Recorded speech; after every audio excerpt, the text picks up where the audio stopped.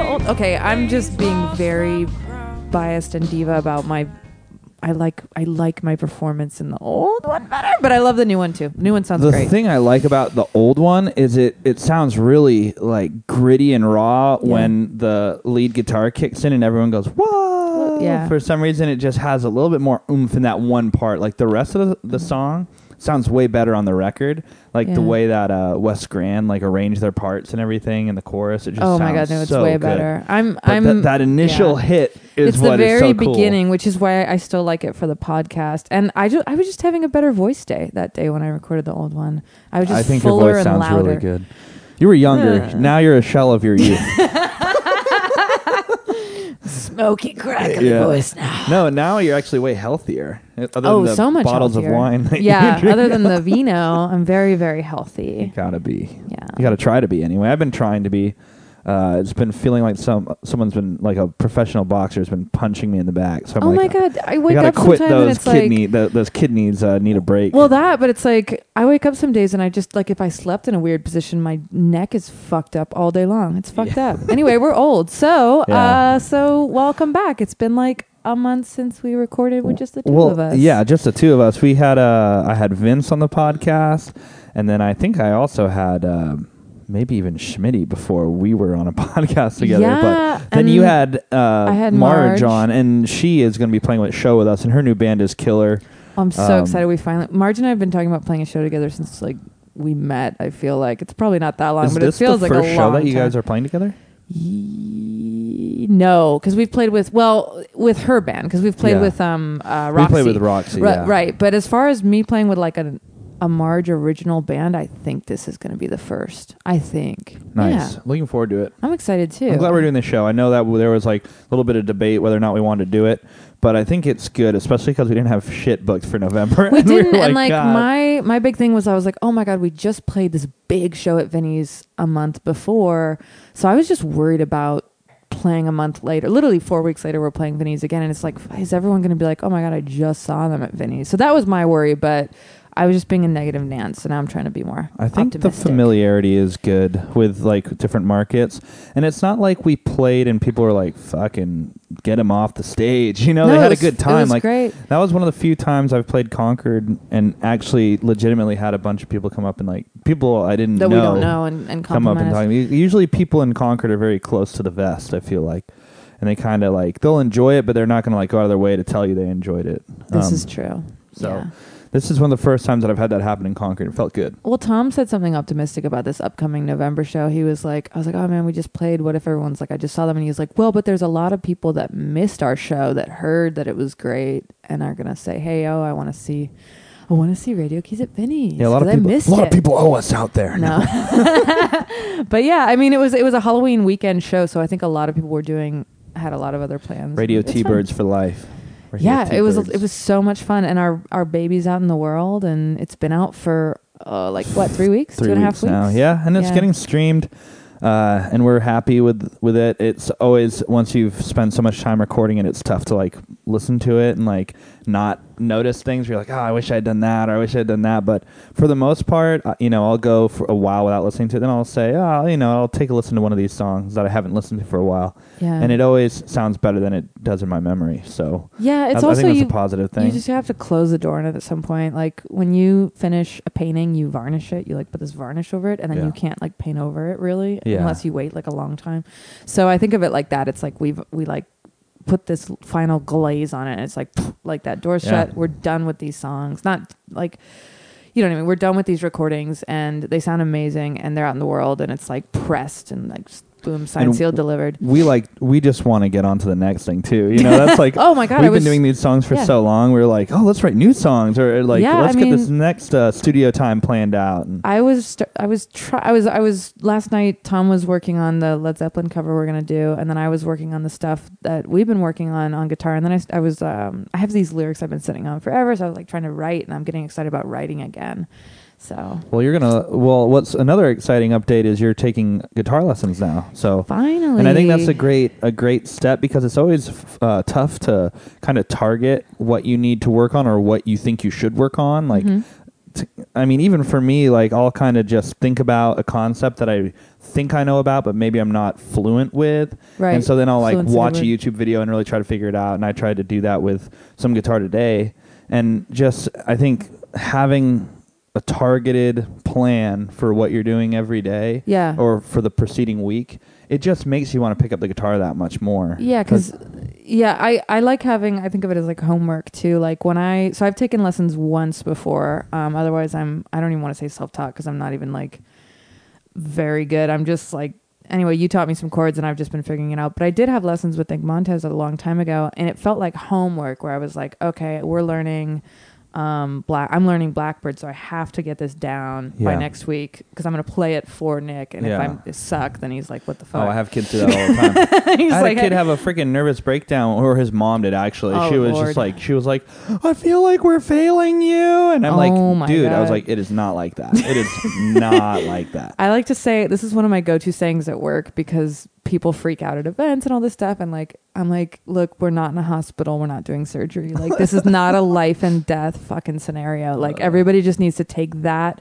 energy out of it, because when you put that energy into shit like the kind of shit I do at my job, and it's just like, dude, it doesn't matter. Like, well, that energy is what makes kids hate music. Yeah. Or not like, hate music, but hate lessons or hate learning how to play music. Well, like putting pressure, this weird pressure. When I was briefly teaching elementary school, after school art, and it was just like basically coloring, and I was like a hippie, I was like, just paint what you feel. And like their parents would come, it was in Orinda, their parents would come and be like, are they being challenged and blah, blah, blah. And I was like, dude, it's art, like fucking chill. Like let this be there. Like let them enjoy it. Yeah. Let them embrace it. They don't need to worry about their parents like critiquing their like Stanford artwork. Fucking Yale. They're never gonna get into Stanford with that bullshit kid. They're 4th grade. Like just let them, like every kid needs like a little like outlet where there's no pressure on it. Like especially because like half these kids, they're like, guitar is my life. Like they show up with like Nirvana t-shirts and like aww. But anyway, just to kind of quickly gloss over our record release, because we're super happy with it, and it's on, all those streaming services. We're working on getting vinyls and CDs, but it's really freaking expensive. Who knew those took so long? And they also take forever. They take like 4 to 6 weeks. We still have to pull together the insert. I don't want to call it, we have the album art, quote unquote, but like the insert, the sleeve that the record's in, I want to put lyrics on there. So Carrie and I are going to work on that. That's awesome. It's going to be cool. That much in it. It's going to be really cool, but we have to do it through a certain format. So yeah, there's just things have taken long, but it's like we were telling people at our release shows, because they're like, can I buy a CD? And it's like, for now, it's like just go stream it. It's on YouTube, for God's sake. Like even our parents can figure that out. Yeah. And then obviously Spotify and all that stuff. I've been whoring it out to my students. I've been like, listen to this, and then I've actually had a few come back, and they've like told me they want to learn songs that are on it, which is awesome. Yeah. Which songs? Well, one kid wanted to learn Sweet Soul music. Sweet Soul is a standout for sure. That's a fun one. I get a lot of feedback about that one in Hey Hey Charles, and I hope it's not just because Hey Hey Charles is the first fucking song, but people really like it. Unfortunately, it's just the way society is now. Like with Spotify and everything, people don't listen to records as like front to back records. They just kind of listen to what's there, and like that's why I was kind of bummed about Let It Shine on the end, but I think it works well. And it'll we're gonna have a around. single coming out this Friday that's just Let It Shine. Right. So we're hoping that it gets a little more traction that way. Everything. Yeah. Well, and I forgot what I was gonna say. So just to throw it out, we traveled down to Santa Barbara on the 19th. Yes. And or on the 18th we traveled down and just kind of had a night out on the town with some of our close friends out there, and it kind of devolved quickly into this like wild pretty party. Ridiculous and photos. We had our fingers crossed on whether or not the record was actually going to come out on the 19th or not, because it was like really up in the air. They said it was, but we were like, I don't know. And then at about 11 o'clock in the evening on the 18th, before the 19th, it hit all the streaming services like East Coast time, and we just were so elated. And we kind of just celebrated the release right then. Yeah. And I kind of, killed myself that night. And the next day I was like kind of MIA for most of the events. Fine. And then Saturday we took it kind of chill, and then had our release Tom show. Didn't take it too chill. He's like, I got this day glow going. I need to get rid of it on Saturday. Don't you remember that? What does that mean? It means you get a little day buzz. Oh, that's right. Oh, that's right. Because, like, I feel like I'm trying to remember. I think I went, like, shopping with Amber. I was trying to find a good jumpsuit. And I found a dope one for our next show. It's all denim. No. It's super 70s. It's a denim jumpsuit. It's lit. Anyway, we were like shopping all day, so we weren't drinking, but I left Alante and Tom like at a bar for like 3 hours. So they just, by the time we got to them, they were just like, "Oh, we got a drunk." And it was like 2 p.m. And yeah, we got some amazing Mexican food and then took a breather at the house and then went out. It's pretty easy to get amazing Mexican food in Santa Barbara. Yeah, it's like it's not hard. You just walk around and whatever you find is going to be pretty darn good. Yeah. But yeah, the show went really well. I thought we sounded good. The Frisbee community is strong in Santa Barbara. The community is strong. yeah, like all the people that came out. I loved the opening band, Sweethearts, great Left Hand guys. Lines, yeah. Shout out Tom and Curtis. I had a long chat with their lead singer afterwards. What's his name? Mason was one of them? Abel? Well, it was something like the really lead strong. singer is Tom. Yeah, that's Tom. Oh, right. And then, oh God, yeah. Ooh, quiz. Yeah, I don't remember. I don't know if I actually met the other guys. I did, and I feel bad. They thought that when we all got there, they thought that James was in the band and I wasn't in the band. And I'm not even trying to make it like a boy-girl thing, but I think they just looked at like James setting shit up and was like, okay, James is in the band, Alante, and blah, blah, blah. And I was like, me too. Yeah. But anyway. Yeah. So I didn't meet, I don't think I met all of them. There were a few confusions and a few things about the show that we wish we could have improved upon. Not really our personal stuff, but just outside stuff. Well, but that kind of shit always happens and you just can't really let it shake you too much. But I think we might try a different venue next time we go to Santa Barbara. I just want to branch out. Yeah, I'd love to branch out and try new venues and see what kind of natural crowds go to those venues. Totally. And then, our Santa Barbara crowd will follow us, I think so, yeah. Yeah, they're not going to be like, oh, it's not Dargan's. Well, I'll stay home. Like, they'll definitely come out. It's more the free aspect of it. Like, I don't want to charge my friends like $10, $15 and like people I'm close with to come out. It's like, I'd rather have them just come out and have a good time. Yeah, I agree. And like, just have the venue pay what's fair because they're going to be getting bar tabs, like... That's their bar tab has to be insane. Our people at our come shows. out, yeah. You get your bar tabs, and we get paid. That's what it should be. It shouldn't be about like my friends standing at the door being like, "Oh God, should we pay $15, $10?" Well, and Marge and I talked a little about this, like with the backyard shows where no one's paying a cover, where it's like the cover. I mean, it should go to the band, but like when a bar has a cover and you still get paid this weird amount, I always get kind of. Although at Vinny's it works out really well. When Tom books Vinny's and we just take the door and he splits that up between the bands, it's always really good. Yeah. So I mean, we can play with it, but I mean that was what our fourth show at Dargan's. Maybe that's the last time. Maybe it's not. We'll see. Yeah. But and then the following week is when we played the Vinny's Halloween show, which I was worried about because it was Halloween weekend and it was a Halloween show, and our boys Overland just played the night before and we're like running in the same circles, and they had Forrest Day, who's a slightly bigger Bay Area name than us. Oh yeah, and he headlines Mountain Vibe, and it was also a Halloween costume show, and we're like, oh shit. Well, I had a couple people text me, and it's a day before, so we thought we got like, we're like, oh no. It was a Saturday before Halloween, so I had a couple girlfriends text me and be like, Emily, I really want to come to your show. I've had these other plans forever, like Halloween plans. And I was just like, fuck. I was worried that was going to be an issue. But, dude, that place was packed. It was the most packed I've seen it. And there were definitely some surprise people that showed up where I was like, that I haven't seen at a Radio Key show in literally years. Yeah. I mean, Tom's dad showed up. He comes to Radio Key shows, but he drives far, so I was surprised. And then... Matt Pollinger, our choir teacher Keith showed up. Showed up. Our dad showed up. Our brother showed up who'd had a baby like a week before. Yeah.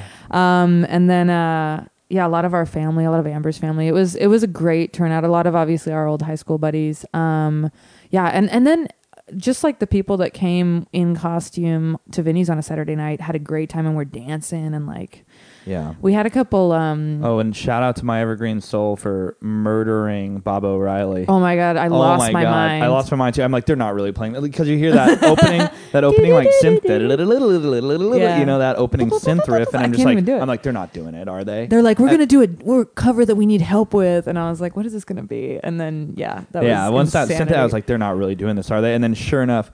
they have a pianist, they have a killer lead singer who plays guitar and violin. Yeah. So they nailed every single piece of the puzzle, and it was just like so fucking awesome. It's one of the best covers I've ever seen a local band do, and I'm not trying they to absolutely killed it. I'm not trying to like be like, you know, too weird about it, but I was just like, oh my God. I loved it. I was like, this is awesome. And at the very end, you were standing right next to me. You were like, hey, better play the violin at the end. And then sure enough, he put his guitar down and he grabbed the violin and we're like, ah! Yeah, and he does that weird solo shit at the end. Yeah. I'm probably making the worst sound effects. Yeah. Oh, it's so like, fun. What are they saying? I'm sure some people in the audience were like, what fucking song is this? But I was losing it. I thought it was great. Yeah, it's Baba O'Riley, for the people listening, Baba O'Riley, also known as Teenage Wasteland. Oh, yeah. AKA. And then Bully West played and they killed it. I had like 3 people come up to me and be like, how, and I told Manny this. They were like, how does he talk after he sings like that? Like, how is his voice is so how intense. is he physically doing that? And I'm just like, dude, as a singer, I don't know. It's insanity. Like, he sounds so good. He does sound good, and they sound good. It was just like all of our, My Evergreen Soul and us, we're just starting to play with them, and I really respect their musicianship, and I really want them to play with us more.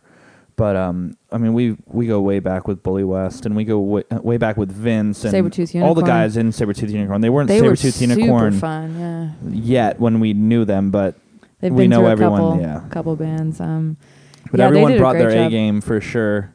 That's such a great group of people too in Sabretooth. I don't understand, like, because it would be easy for us to like pick a bunch of like lamer bands to have open for us when we were releasing a record and try to like look super cool. Like, I know some bands that do that. You know what I mean? It doesn't make any sense like, to me. I'm like, don't we want to stand out. Like, but it's like in my mind, you just have all of the best bands there, and then it elevates everyone's game. You're like, oh well, Bully West just murdered it, and I have to go up now. So I just but the way I feel like, and it's like, let's not even try to compare ourselves because. At the end of the day, like what's really good about playing a show with a bunch of good bands is that the audience gets stoked on it. Like, a really good band plays and the audience is in a good spot, and then you get on and they're already in a good spot. Like, when a shitty, boring ass band plays and people leave and like people walk outside and then you have to win the audience back, that's not a win. Yeah, I like to go after a great band. I'm like, let's get on now. Like, let's get on as fast as possible before people leave. Yeah. So they all played great, and like there's something about My Evergreen Soul that stood out to me in like the way he played the violin, like through all of the effect pedals. Oh, that was awesome. Excuse me. Well, it reminded me of how the West Grand boys all have effect pedals for their horns, and I'm like, I didn't know that was a thing. He did this one thing where he like put on this octave pedal, so it like brought his violin down like so many octaves, so it sounded like a string bass, but still had that like kind of clarity that a violin has, and it was like the most intense sound. I was just like, what is going on?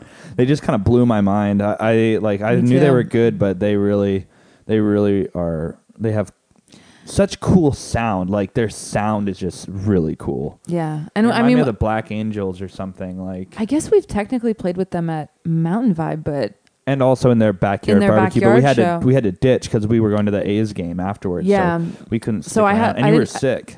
I was dying. I felt like that was our first show together, and hopefully many more. Yeah. And then we played, we did the Time Warp. We did maybe like a 90-minute set.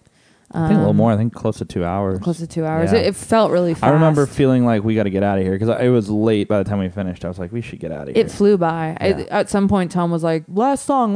And I was like, really? Like, I was pretty clueless. But I thought I felt really good about it. I felt really happy with it. And now I feel like we got like a 2-second like rest, and now we're like hitting the ground running again with booking and stuff. So we've got a lot ahead. We are hitting the ground, and we have a lot of announcements that'll be coming up at the end of the show. But we have a very exciting thing that we're covering today. Every time we do a rewind, I go through all these crazy ideas of stuff we want to do, and we go back and forth on it. And I can't remember how this came about. I can't remember if I cried, if I saw. But I like the idea. It's something that we've been listening to since we were kids. I have a very distinct memory of you specifically playing this song ad nauseum over and fucking over again. Like when we had the vinyl player in our parents' living room, and you were just like back to A, back to Yep. A. I've that must have inherited. been annoying. It was. I've inherited. That's why I know every word. I've inherited that record, and like I realized when I first inherited it, like when I was like 17, and like listened to the full thing, I was like, oh my god, I've never heard this full record before. Yeah. I've only heard American Pie, No, and I then mean, back to I the love beginning. like, because he's more of a folk artist, I think it's fair to Yeah. say. But I love how American Pie has like a cool, like, it has a beautiful like piano backbone to it, Yeah. like a rock and roll, almost like boogie woogie piano. Yeah. And I got the names. I want to give a shout out to Paul Griffin, Yeah. who performed the piano, and Don McLean, obviously vocals and acoustic guitar.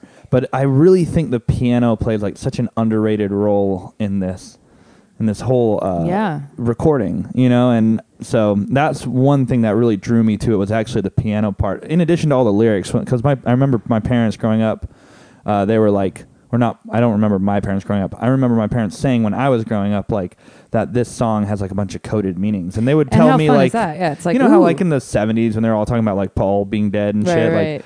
like there's like all these like kind of whispered truths like handing down from one person, like it's a telephone game, right? Yeah. And it's kind of like There's that. no with, Reddit. They're just all. It was kind of like that. Like, if you play with with American the Wizard Pie. of Oz, it'll fucking. My mom would be like, that's Janis Joplin that she was talking about. Yeah, like I have, stuff I like have that. snippet memories of that too, of them being like, "This is about." She's this like, thing. sweet perfume is marijuana. Yeah. Well, Like, thanks, Mom. thanks, Mom, for the insider tip. Yeah. So the song "American Pie," 8.5 minutes long, I believe. Longest song in length to hit #1 on the Hot 100, and the single was split into 2 sides. I'd love to get a hold of that single, the little record. Where you would it play cut? That's exactly. It says the 45 did not have enough room for the whole song, so the A side ran to 4 minutes and 11 seconds, and the B side was 4:31. You had to flip the record in the middle. Disc jockeys usually played the album version at full length, so they could take like a break because it's 8.5 minutes long. That's crazy. I'm gonna find the 4 minute 11 second mark. Hold up, we're doing it. 4 minutes So you and have 11 American seconds. Pie. I'm gonna scoot it. 4:11. Yeah, here we go. Watch, he's midward. So that's it right there. Fat. Falling fat. That's a creepy ass time to stop Falling it. fat. Ooh, I just got the chills thinking about that. That's weird how little things like that can creep you out. Huh? Yeah. Anyway. Yeah. So I like the. We're just gonna dive in and sort of like.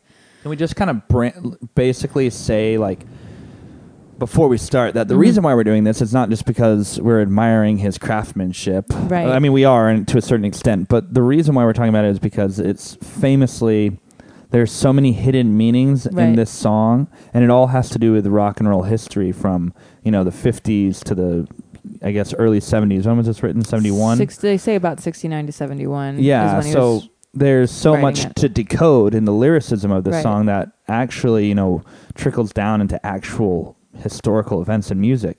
Right. So, and it also helps that Don McLean was really close to the vest. Yeah. And he has this quote about the song. Yeah. You will find many interpretations of my lyrics, but none of them by me. Sorry to leave you all on your own like this, but long ago I realized that songwriters should make their statements and move on, maintaining a dignified silence.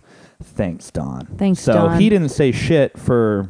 I was gonna say, and then in 2015, Yeah, he's he like, needed "I'll some tell you money." guys I'll tell you guys what I was talking he about." needed 1.2 But then million. I read that article and I was like, well, he just sold. Well, we'll get into that later. But he just sold the little handwritten version of the song. I couldn't get a hold of.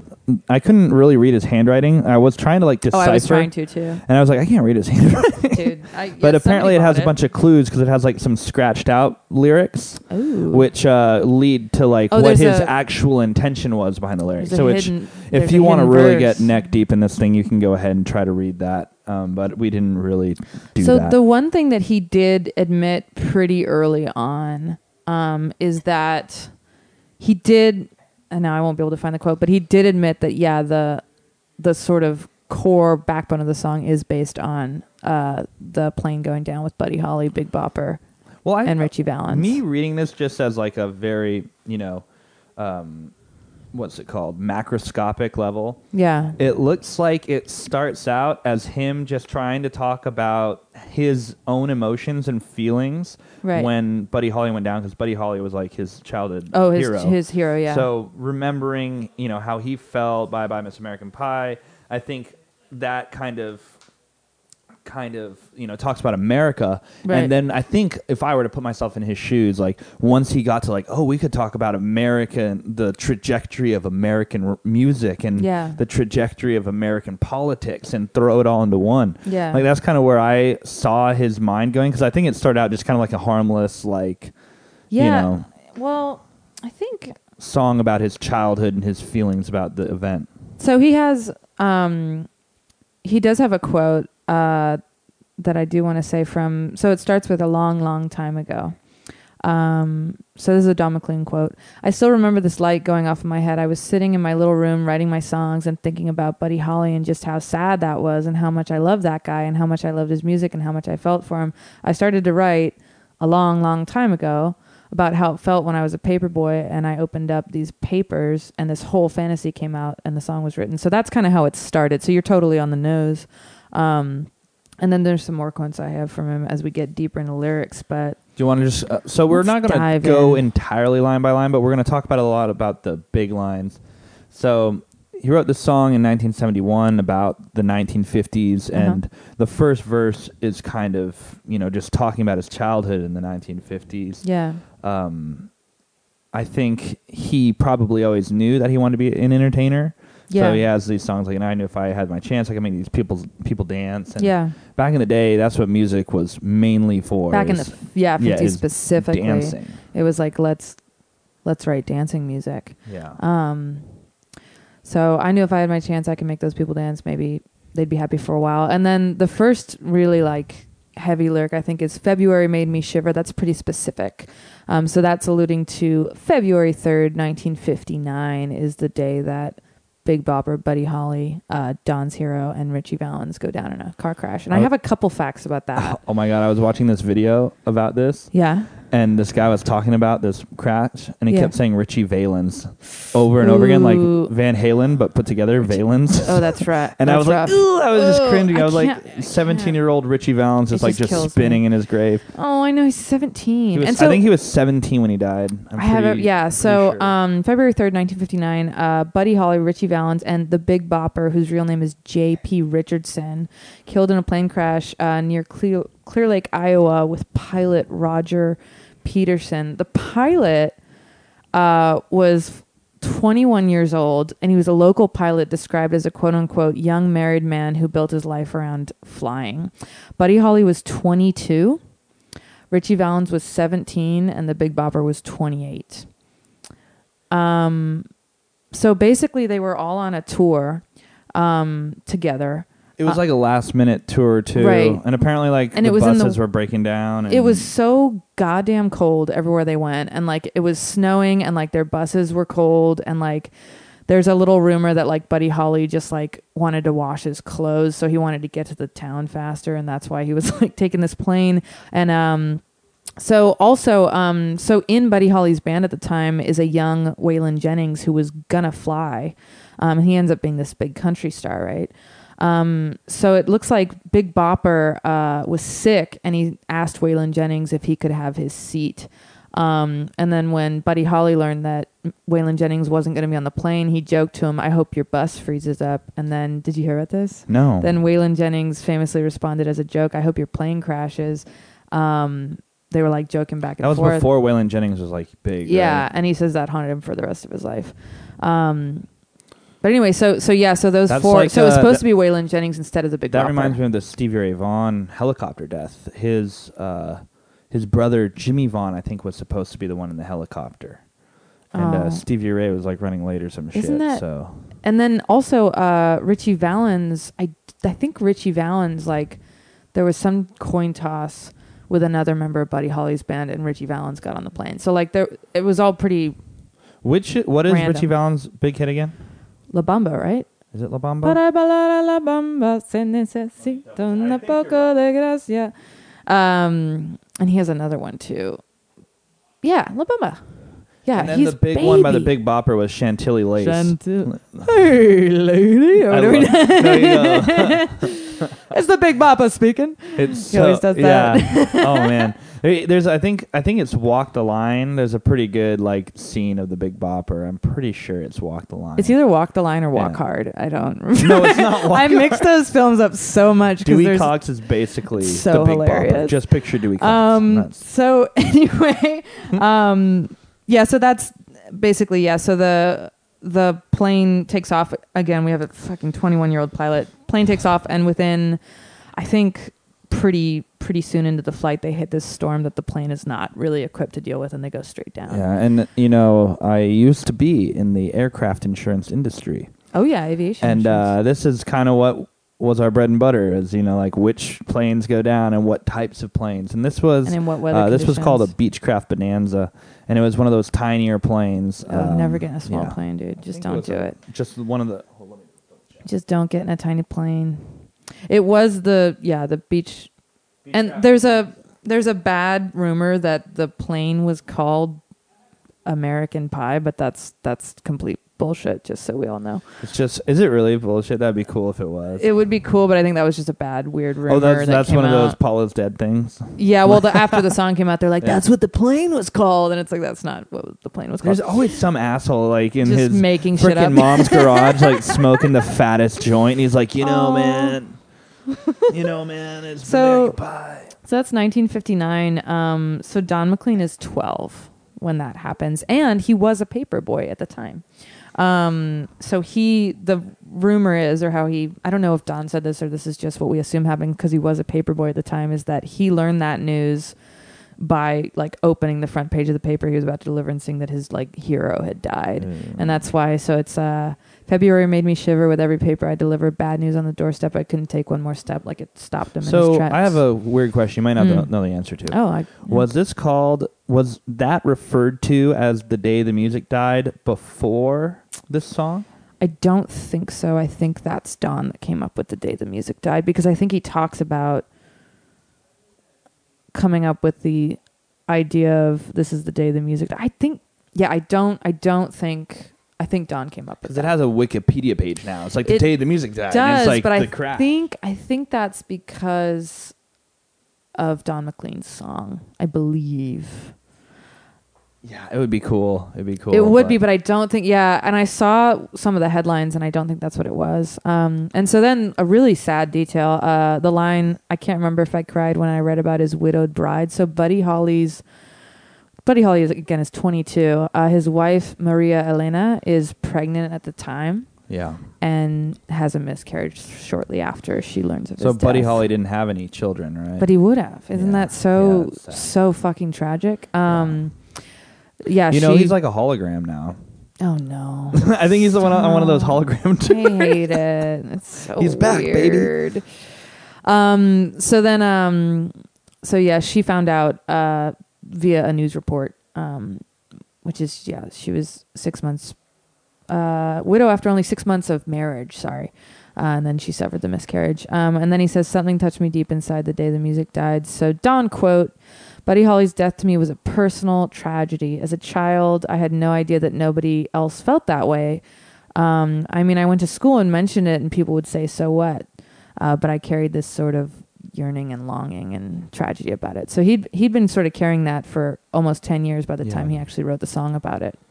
Well, which then was at the he end says, of the 60s. The iconic line, the day the music died, is the first time. Right. All right, so the chorus, we'll hop into the chorus now because it starts slow and then he gets into the fast stuff. So bye-bye, Miss American Pie.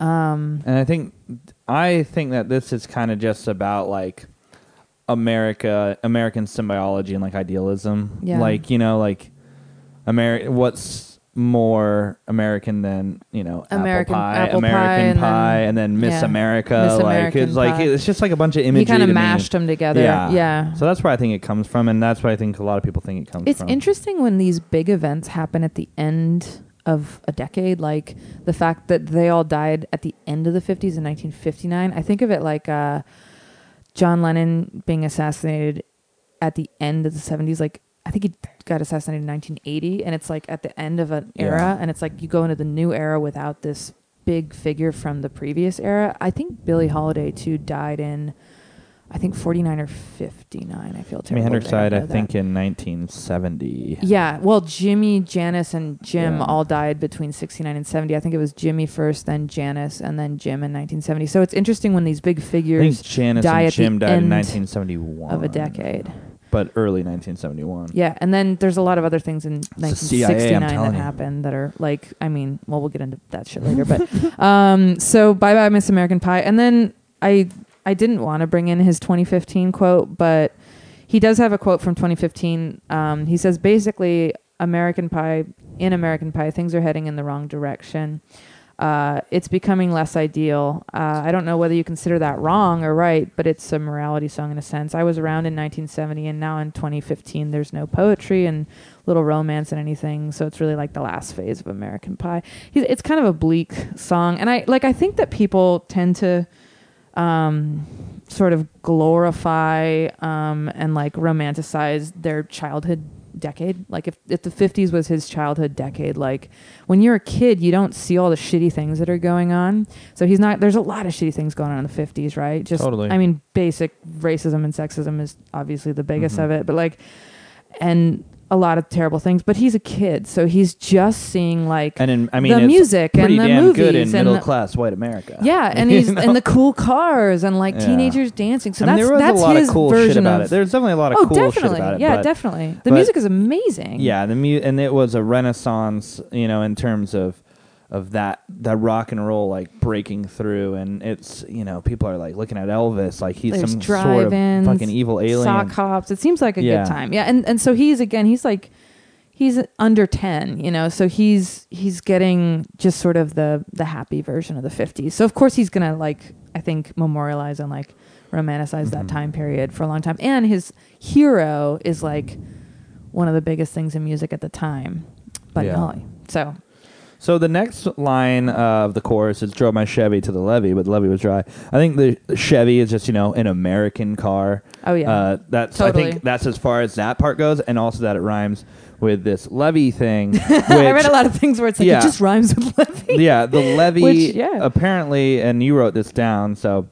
I found that he grew up in New Rochelle, New York. When there was I'm sure place, they say like Rochelle someone's or some gonna shit like that. Get mad at me. I don't care. For sure they will. But he would listen to music and party at a place called the Levee.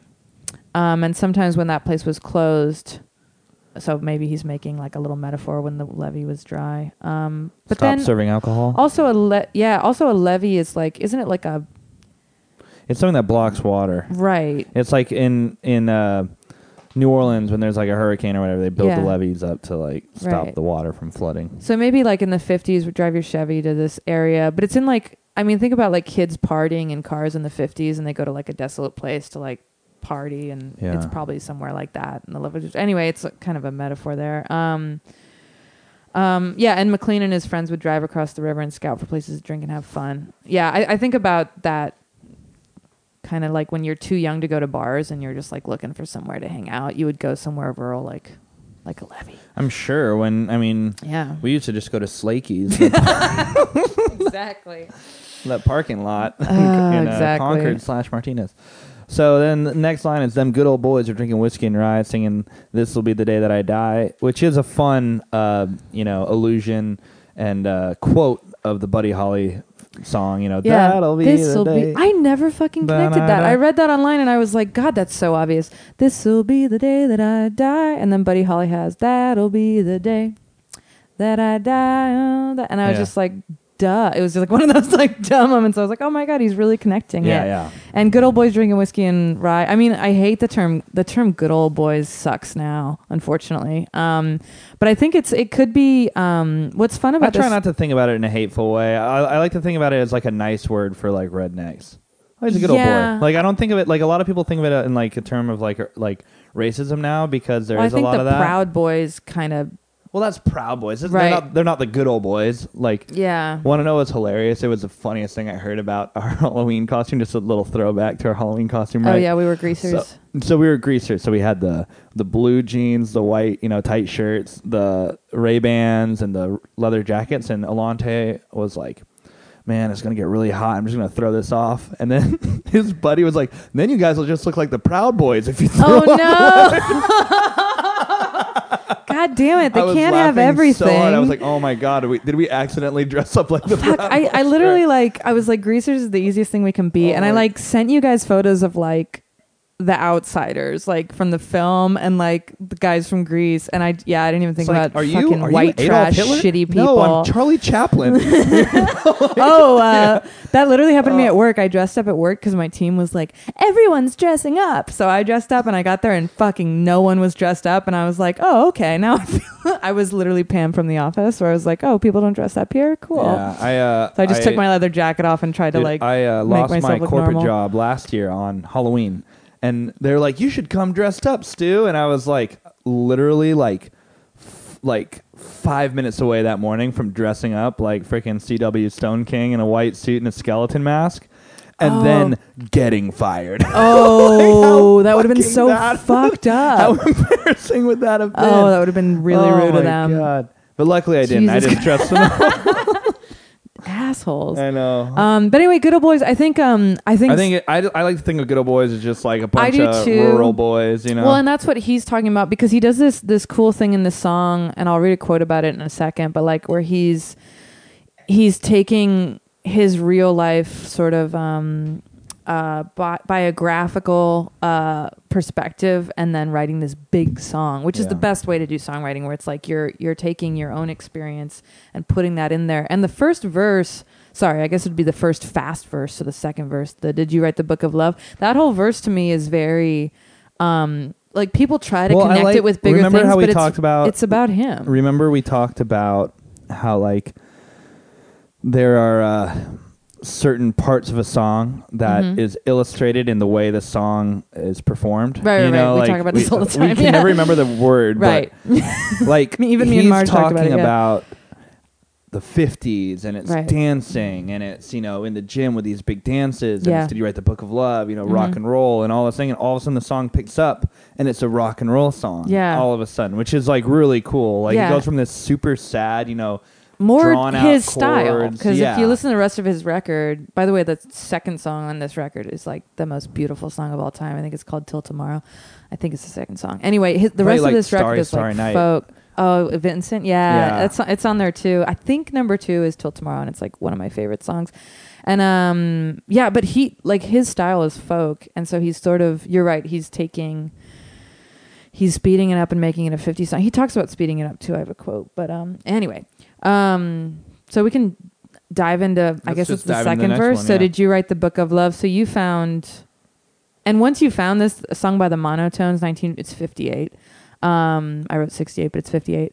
Who wrote the book of love? And I remember again that fucking pink 50s compilation vinyl our parents had that I cannot find, and it's killing me. I swear to God, it's somewhere. That was one of the biggest impacts on our for sure. On our young we listened to that so much, and I remember there's 2 songs I specifically remember with the bass guy singer, and one was good night, sweetheart. Yeah, good. And I was like, I didn't think it was a human being doing that. And this song does the same thing. Oh, I wonder who.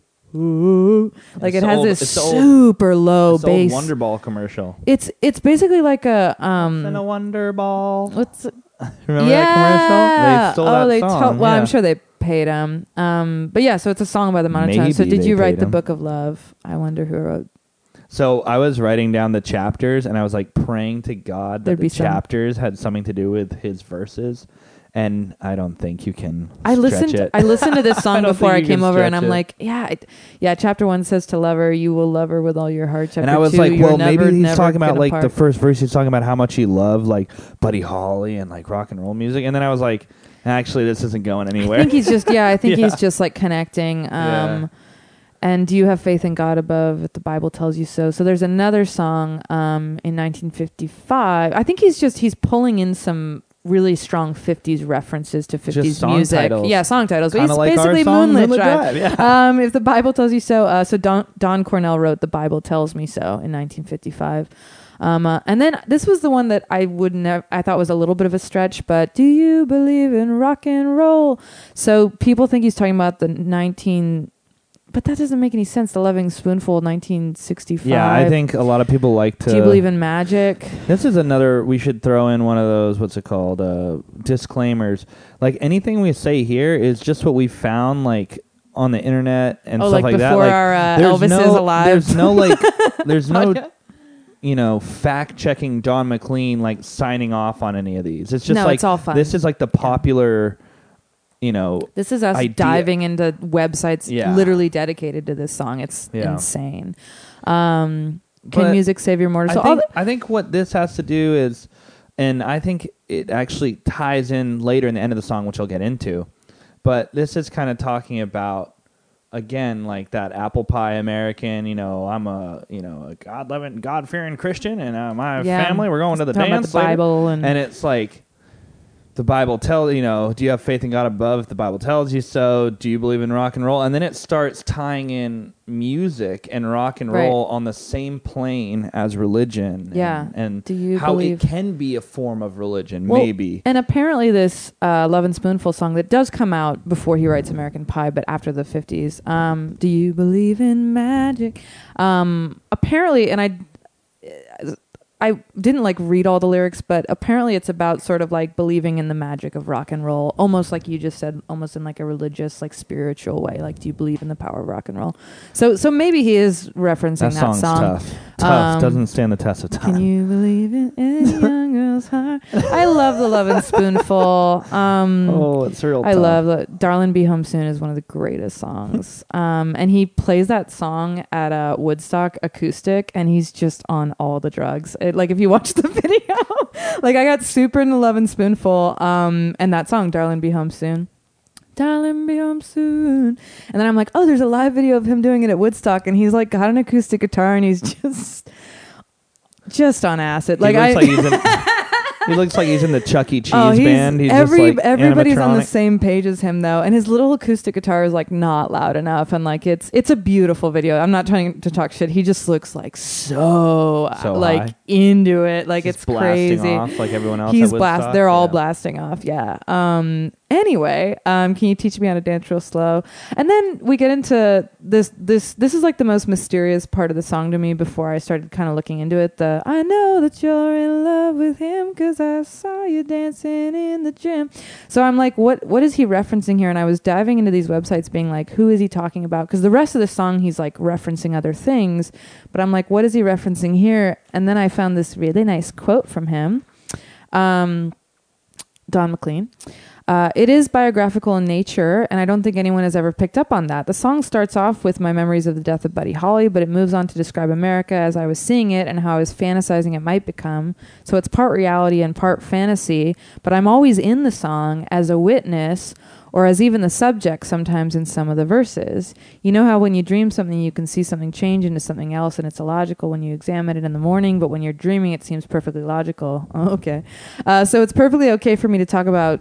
And then he says, being in the gym and seeing this girl dancing with someone else and suddenly have this become this other thing. I mean, I think we've all had that moment, too. Yeah. Oh, of course. Yeah. I mean, being 15, just kill me. Growing up in any environment, I feel like you see something like that and you're just like, motherfucker. So he's setting the stage of this is he started talking about literally being like a paper boy basically and seeing Buddy Holly's death, and now he's getting into being a teenager. And then you both kicked off your shoes. That's got to be referencing a sock hop, right?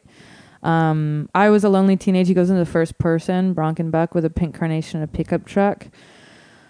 There's some weird things about the pickup truck, meaning sexual freedom, and I couldn't really get on board with that. But a pink carnation is a Marty Robbins song from 57, a white sport coat and a pink carnation.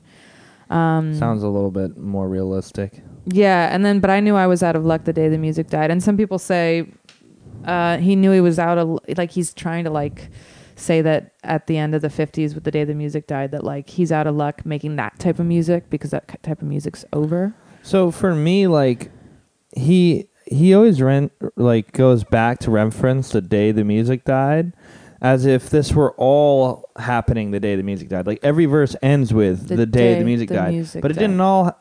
this is a slow death. It started out that event is the day the music died. It's called the day the music died. Right. But I think throughout the song, he references each little, chipping away at music. I think he's talking about music having a slow death in this song. Yeah, and almost throughout the 60s, it's a slow death. Every sense because every instant is like another like nail in the coffin. Yeah, totally. That's the way I read it, because it's like it wouldn't make sense, because he always says the day the music died. Like, he has the whole summary of the verse, and then it ends with the day the music died. And it might go back to... it's just also, you got to throw back that little hook at the end of every verse. But yeah, to me, it makes sense that with his perspective, when he was saying, like, sort of driving, he sees that it's like, going declining. downhill, and there's a decline. Yeah, I think he uses the word decline. But yeah, I think that there's a lot of references to music that he listened to growing up in this verse, and the classic American love song where you're growing up and it doesn't work out for you, or I think that's what this is more about. And I think that's the American story for the most part in the 1950s. Is you go to school, you go to these sock hops, like that's what you do, and then you marry when you're 18. Breaks your heart, and you get married when you're 18, and then everyone goes to war or whatever. Well, that was more the 60s, but I think and he goes back to him saying he's a witness to all of it. So he's putting himself in that first person for the 50s, and then back into the chorus, and then next verse. For 10 years we've been on our own. Now it starts getting you really, had us color coded on this thing to talk to, like, take the lead on it. Yeah, but mine's in black and white, so we can just... We originally split up these verses, but then I started diving into it, and I just started adding notes to all of it, and then you were adding notes to all of it, so we can just go through it. So the 10 years part, he basically just fast pretty forwards. Simple. Yeah, he just fast forwards 10 years, and now he's talking about Matt. So the old phrase is, a rolling stone gathers no moss, as in, you don't acquire anything if you keep moving. Right. That kind of thing. But he says moss grows fat on a rolling stone, because he's talking about Like a Rolling Stone, the song by Bob Dylan, which caught serious traction, and a ton of, quote, moss grew on it, because it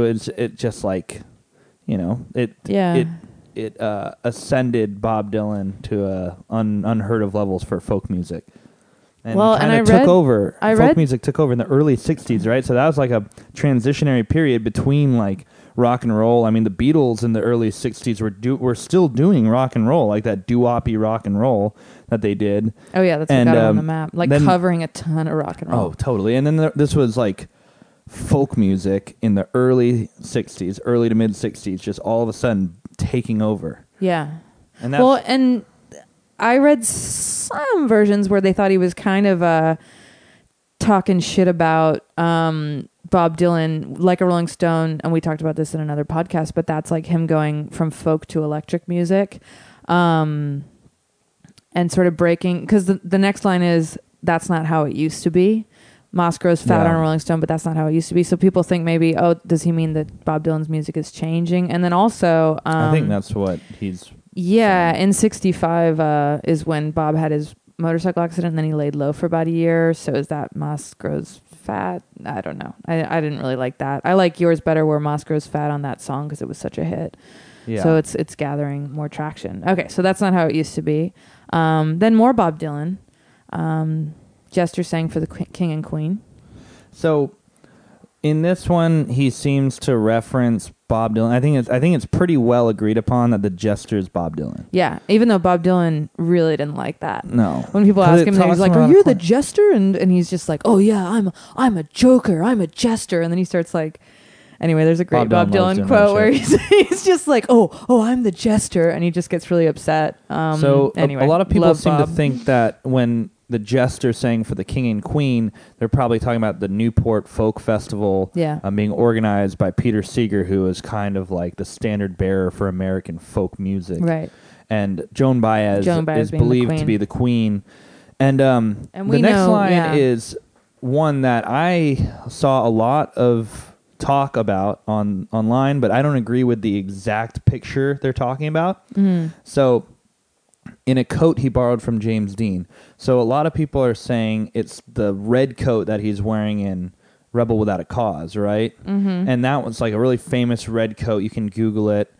And then they're saying he wears a similar coat in the Freewheelin' Bob Dylan. Now it might be the same he's got style. Like a brown. Yeah, it's like a brown coat, so it's not the same color, but it might be the same style. But I always look at like this peacoat looking thing. Yeah, there's a picture you found of Bob Dylan playing at the Newport Folk in front of Pete Seeger and Joan Baez in a black peacoat, just like that famous. And he has the same fucking hair as James Dean too. Look at that. Oh, he looks so cute. Like the same hair, the same coat. Although if you look at bigger pictures or more, what's it called? And you know the photo shoot we're talking about with James Dean. It's like him walking in the rain with like his shoulders hunched up. And he's got that black peacoat, and there's a couple pictures of him walking in the rain, and then there's him like leaning against a building, looking to the side, and he's got his peacoat all bunched up around him. That's the famous one because it is a long peacoat, and I think everyone had has that a poster. short. Like Bob Dylan has a short peacoat, and that is a long one. But from this famous photo where he's leaning up against the building, you can't see the length of it.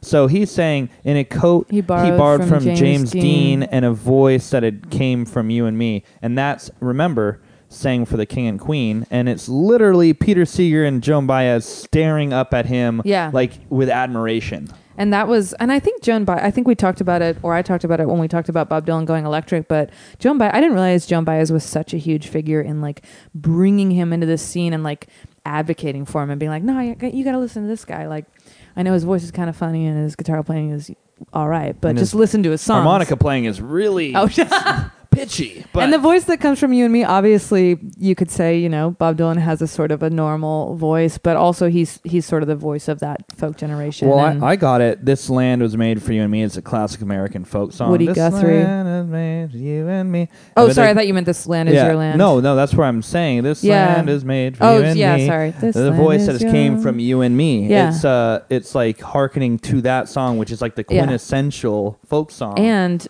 Bob Dylan was obsessed with Woody Guthrie. Yeah. Like he wrote a whole song to him, to Woody. Or fun fact. Hey, Woody Guthrie. Da, da, da, da, da. Sorry. Fun fact about Concord. We once held what was called Concord Stock, which was attempting the largest gathering of guitarists in one place at the same time in Concord, California, our hometown. In Todos Santos. In Todos Santos. It's our big claim to fame, guys. And Google it. So we had thousands of guitarists in this thing, and I was there, and I snuck on the stage. And the song that we all played together was This Land Was Made for You and Me. Surprising that it's a surprisingly not difficult for the moderate musician, but for the beginner musician, which the majority of these people were. Kind of a tough chord progression. What's the chord progression? Do you remember? I don't remember, but it's it's a little bit of a quicker change. It's like the timing. It's not like 4 beats Probably for everyone. Like There's a few quick changes, and anyway, we won the world record actually, and then it got broken by somewhere. I was gonna say that was like 2006. Huh? Dude, I saw a Concord Stock guitar pick the other day. Someone had it. I can't remember who had it. It's driving me crazy. Vince? No, it was someone else. It was someone who you wouldn't think. Like, it was Carrie. It was Carrie. She had a Concord when she was stock. Here. Oh, back in August when she was here? Yeah, she had a Concord stock. Oh, it was she either found a pin or a pick. That's right. She found a bunch of stuff. She gave us that pirate's chest too. A bunch of stuff. She was cleaning out her room from her parents' house. She found a bunch of cool stuff. And so, that's why we were talking about this recently. But anyway, we had that record for a second, and then somewhere in Europe broke it. Well, records are constantly we don't have it broken. anymore. But anyway, that's where I think, and a voice that came from You and Me, he's singing in a classic folk style, just like This Land Is Made for You and Me. Yeah. Like, same idea. This, from you and me. Yeah. I think he was very specific about saying you and me because it has to do with that folk song. And then, this is the confusing lyric, which I, again, don't agree with a lot of people's take on it. They say, and while the king was looking down, the jester stole his thorny crown. So a lot of people think the king, he must be talking about Elvis and taking the king's, the king, Elvis's throne as, the king of American music, the king of rock, and now the mantle has been passed to Bob Dylan. But I really don't think that he would just change pronouns that quickly from and Pete talk Seeger about to the Elvis. king being Pete Seeger, and then all of a sudden, a sentence later, the king is now Elvis. Because as far as we know, Elvis never watched Bob Dylan in concert. And who would the Queen be? They were never his wife? Competition. Yeah, I googled it. It was like, as far as people know, they may have met. Like, it's apparently Bob Dylan and Lennon went to a Elvis concert together at one point. That's weird. in the 70s, but that was after the song was written. And like, yeah. So the King and Queen, it has to be Seeger and Baez about folk music and taking the mantle of folk music, not American music per se. But I think while the King was looking down, and Pete Seeger was like the guy for folk music. He was the one who like organized the Newport Folk Festival. He got Bob Dylan, his producer, and like you were saying, like he and Joan Baez were like pushing people to be like, dude, you gotta give him a chance, you know, like this kind of thing. And while he was looking down, boom, Bob Dylan stole the crown of American folk music. Yeah. Not necessarily American music from Elvis, but American folk music, and that crown and that mantle from Pete Seeger is what I think. I think there's an argument for the Elvis thing because the timing sort of matches up. Like Elvis goes off to war, and then 7 years later he comes back. Well, he does a bunch of movies, and then he comes back with his 68 comeback special. So maybe in the early 60s when he sort of starts to go away. Yeah. So the timeline matches up, and we do call Elvis the King. So I think that's where people are getting that. But I agree with you that it makes more sense that it's Pete Seeger. But if you go back, then you'd have to be like, well, who's the king and queen? Who's the queen? Because it could make sense that the king is Elvis the whole time. No, I think what people are saying is that the first time he says the king, it's Pete Seeger and King and Queen, and then the King later is Elvis. Don McLean's better than that. He's not going to switch back and forth. I agree. But we have to acknowledge that people do think that. Since I think he's better than that, is if it is Elvis, which I could buy in the second half of the King, like kind of, the line about the King was looking down, he stole his crown. I think that you have to be able to identify who the Queen is, right? Yeah. And right now, if you just talk about Elvis as the King and Queen, who the hell's the Queen? That's why, to me, it makes more sense that it's Pete Seeger the whole time. Yeah, I think everybody agrees that the first time it is, at least. But I don't think he would change it. Yeah, I don't have this page, so what's the next line? Or maybe it has two meanings. Or maybe he has two, yeah. Maybe the King now has two meanings because, that's the beautiful thing about writing is you can say one sentence and say so many different things with it. Yeah. I think that's what Don McLean also liked, is just fucking with people, too, it seems like. So anyway, let's move on. The courtroom was adjourned. No verdict was returned, and you had put down that this might have to do with the Kennedy assassination, because Lee Harvey Oswald was killed before there was any he was assassinated trial, very suspiciously anything. Before. Yeah, a lot of people thought, like, if we're talking about the death of this sort of American innocence, why not throw in the Kennedy assassination? What year was the Kennedy assassination? Oh God, 1965. 60. And I know that, so it's like, JFK and then RFK and then eventually Martin Luther King, I think, is 68. Oh my God, we're stupid. It's 1963. Oh, no, we're not stupid. I mean, we're 2 years off. It's podcast math. Anyway, podcast dates. It's hard to come up with shit. Super hard. So yeah, that's just two lines that are maybe alluding to this one thing. Courtroom was adjourned, no verdict was returned. And then the next one is all of a sudden where the Beatles start getting introduced. Right. And while Lenin read a book on Marx, this one to me, Lenin and Marx are definitely Lenin is obviously a famous Russian dictator, and Marx is Marxism, left-wing ideology, socialism, that the Red Scare, McCarthyism, whatever you want to talk about. Yeah. It all goes back to that kind of shit. And you can read this a few ways. I feel like this verse is more in the mid-'60s, but it's 10 years on our own, right? Well, so this is late 60s. When is this verse? I'll say this now. I don't think the song is chronological at all. I don't think it is. Okay. Because then we get into Vietnam later, and I don't think it's chronological. So I think you need to take the next two lines together.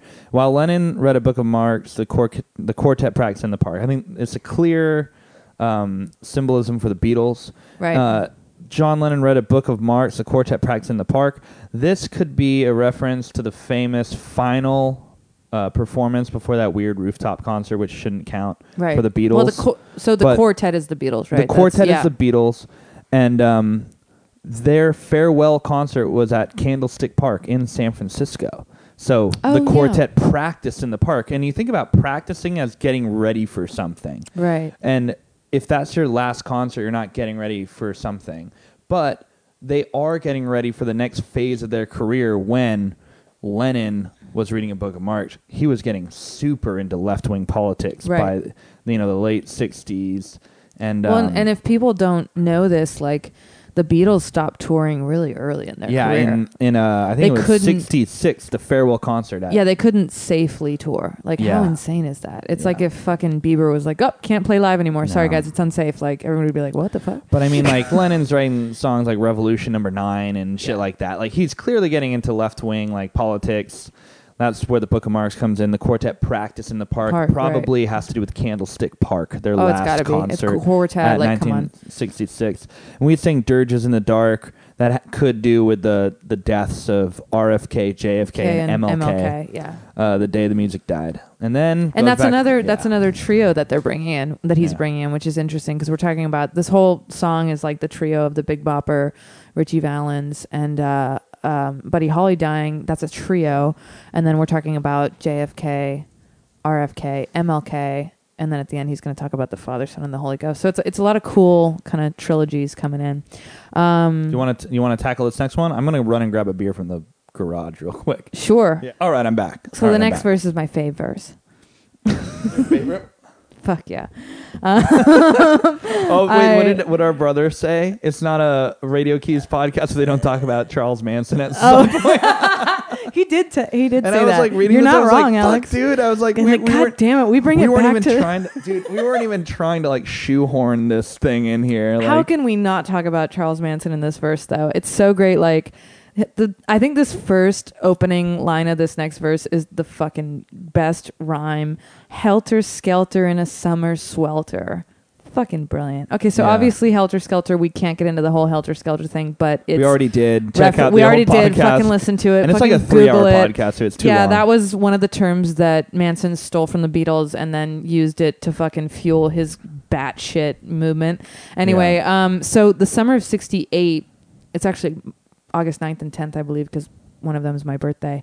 Helter Skelter. So that's when the Manson murders occur. So Helter Skelter, it's when it's in the summer. Swelter. So we kicking off with the Manson murders, but that's the only line he really lends to them. Helter Skelter in a summer swelter. And then he goes right into the Byrds. The Byrds flew off with a fallout shelter. So the Byrds, the band with the Y... They got really big for doing a cover of Mr. Tambourine Man, and they also do "To Everything Turn, Turn, Turn." Do you know that song? Yeah, of course. It's in every fucking movie about the '60s ever. It's like in every film. Sure. So anyway, so the Byrds flew off with a fallout shelter. So they think that one of the Byrds members is arrested for marijuana, which I think is hilarious. And so people think fallout shelter is a reference for rehab. 8 Miles High and Falling Fast. So 8 Miles High is a psychedelic song by the Byrds. So the Byrds were like a folky Bob Dylan-y type of band. Got big with Mr. Tambourine Man. And then I guess there's on one of the Bob Dylan records, there's a fallout shelter near that has Mr. Tambourine Man on it. I can't remember, but real quick. Sorry, I was trying to reference this because I thought it and then I forgot to fact check it. Oh, something about the fallout shelter. It might have to do with the Cold War. And I'm trying to figure out when the Cold War actually officially was. Oh, well, I saw. Yeah, there's the connection. People think it's rehab, and then also there's a picture of a fallout shelter on a Bob Dylan record, and the Byrds cover Bob Dylan's So apparently song. that period was 1947 to 1991. It's the longest is what it says on Wikipedia. So it's the longest non-war ever. And apparently this could also, be a quote towards, constant nuclear... The fact that we're in the constant nuclear war. threat. Yeah. Just a nuclear threat. Oh, gotcha. Yeah. So 8 Miles High and Falling Fast. So 8 Miles High is a song by the Byrds where they were like turning into like psychedelia, just like the Beatles did. And it's a really crazy song. I listened to it and it sounds nothing like what the Byrds usually sound like.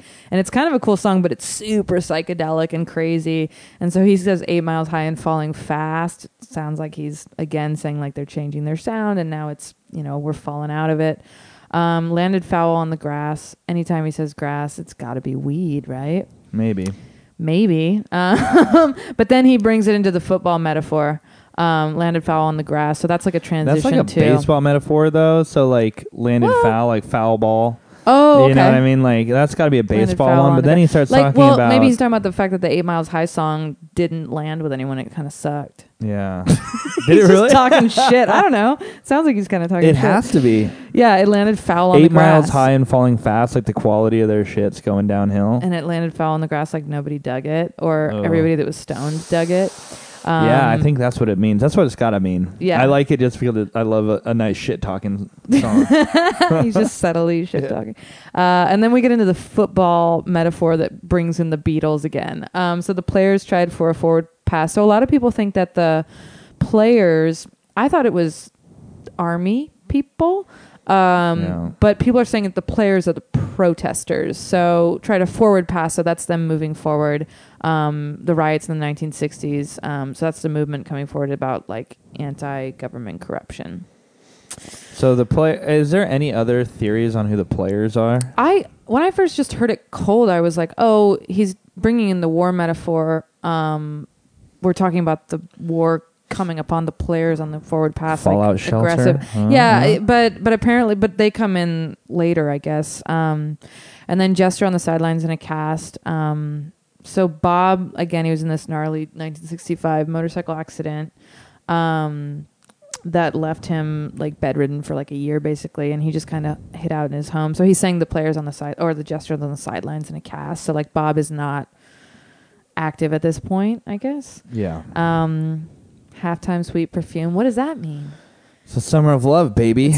This is when marijuana is growing. And then Sgt. played a marching tune, and now all of a sudden the Beatles go from the quartet to the Sargents. All Sargents played a marching tune. And now I know that, again, like it might sound hypocritical if I say that he won't say the King is one guy and then change it for someone else.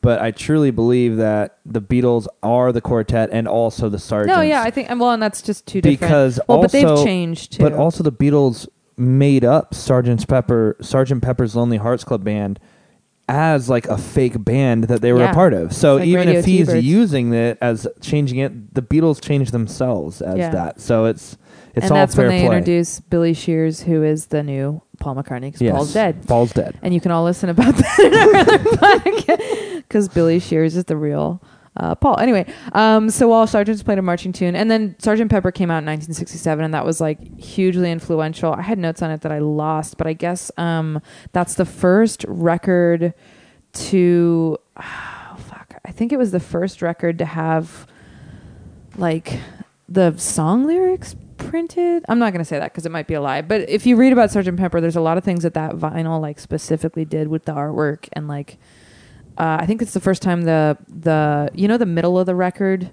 that has the hole in it, and then there's a little arty part around it. Apparently that's the first time that like there was like that was like kind of artistic as opposed to just like a basic bitch like here's the names of the songs and the. Well, anyway, I mean, it was a groundbreaking record. That's all I'm trying to say is it was a groundbreaking record, like, musically, visually. We can look at it was a sea change, like fucking the Beach Boys. What's his name?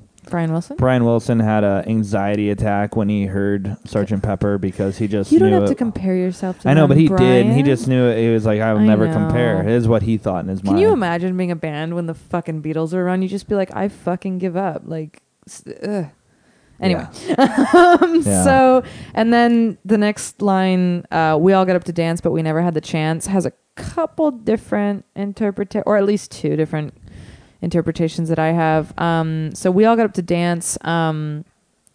So it could be the really kind of simple, happy version is that we never got the chance. We got up to dance, but we never got the chance. Earlier he's talking about 50s music being all about dancing, but now, and the Beatles were doing that. But if we're talking about the Beatles now with Sgt. Pepper. Now they're the Sargents. Sgt. Pepper comes out, and that's not dancing music. That's kind of weird, trippy shit. So it's like, it's not a dancing record, and it's changing the way rock and roll is.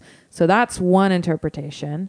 Or we all got up to dance, but we never got the chance. We all got up to dance could be talking about all the young people who went to Chicago for the 1968 Democratic Party National Convention, who thought they'd be part of a process only to be received violently by the Chicago Police Department. They were like beat with nightsticks and shit. I didn't really know a lot about that specific protest before that.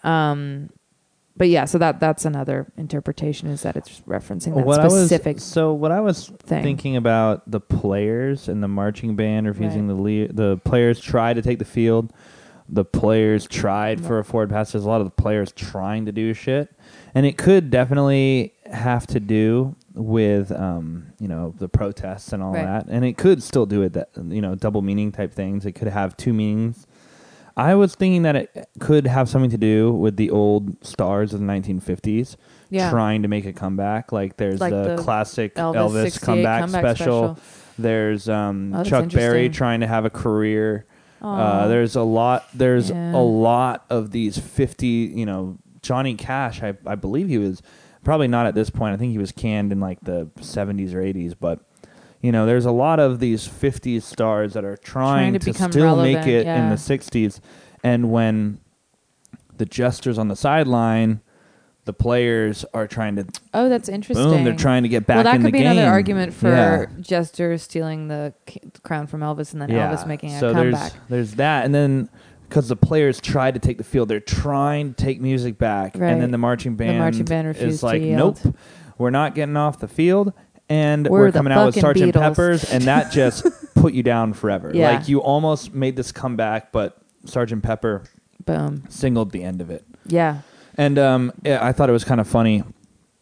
This whenever I hear this line, I always think of the famous college football, the play, especially I always think of the play at Berkeley, being, having all of my family members except for me go to Cal. And I was like, wouldn't it be cool if the play happened and he was, talking about the play, but no, the play didn't happen until the 80s, I think. And it's just kind of funny how like real life imitates art sometimes. Oh, it's exactly what, and it's like, totally. You have this awesome line, the players try to take the field, the marching band refused to yield, and then you have an incredible moment like the play where it's like, the fucking game is still happening. The players are on the field, but the marching band's being a bunch of chuckleheads, and they're on the field. Is it the Stanford marching band? Yeah, the Stanford band. Yeah, so like it looks like Cal's going to lose, basically. We're playing Stanford. Over. And so the band literally starts charging the field and playing, and then what happens? The Cal wins the game on a kickoff return. That's what it was. And they're running into, he like destroys a trombone player. Like, it's fucking hilarious. Yeah. But if you've never seen the play, and it's a famous college football play. Or just listen to, our parents said they heard it on the radio. Yeah, so there's an incredible line where he's talking about, all these laterals and all this shit. And he goes, the band is out on the field! Like, and his voice like cracks. And it's like a really classic call. And whenever I hear this line, I think of the play. The players try to take the field, but the marching band refused to yield. But it doesn't have anything to do with that. Which is funny because it happens 10 years later after this song. 10 years that we've been on our own, and 10 years later it happens in real life. It's crazy. But I like to think I can't help but think of that. The players might not be these protesters. I think it might be these old players in the 1950s. I like that idea. I think it is, I don't know. I would guess protest, but I like that idea a lot. But then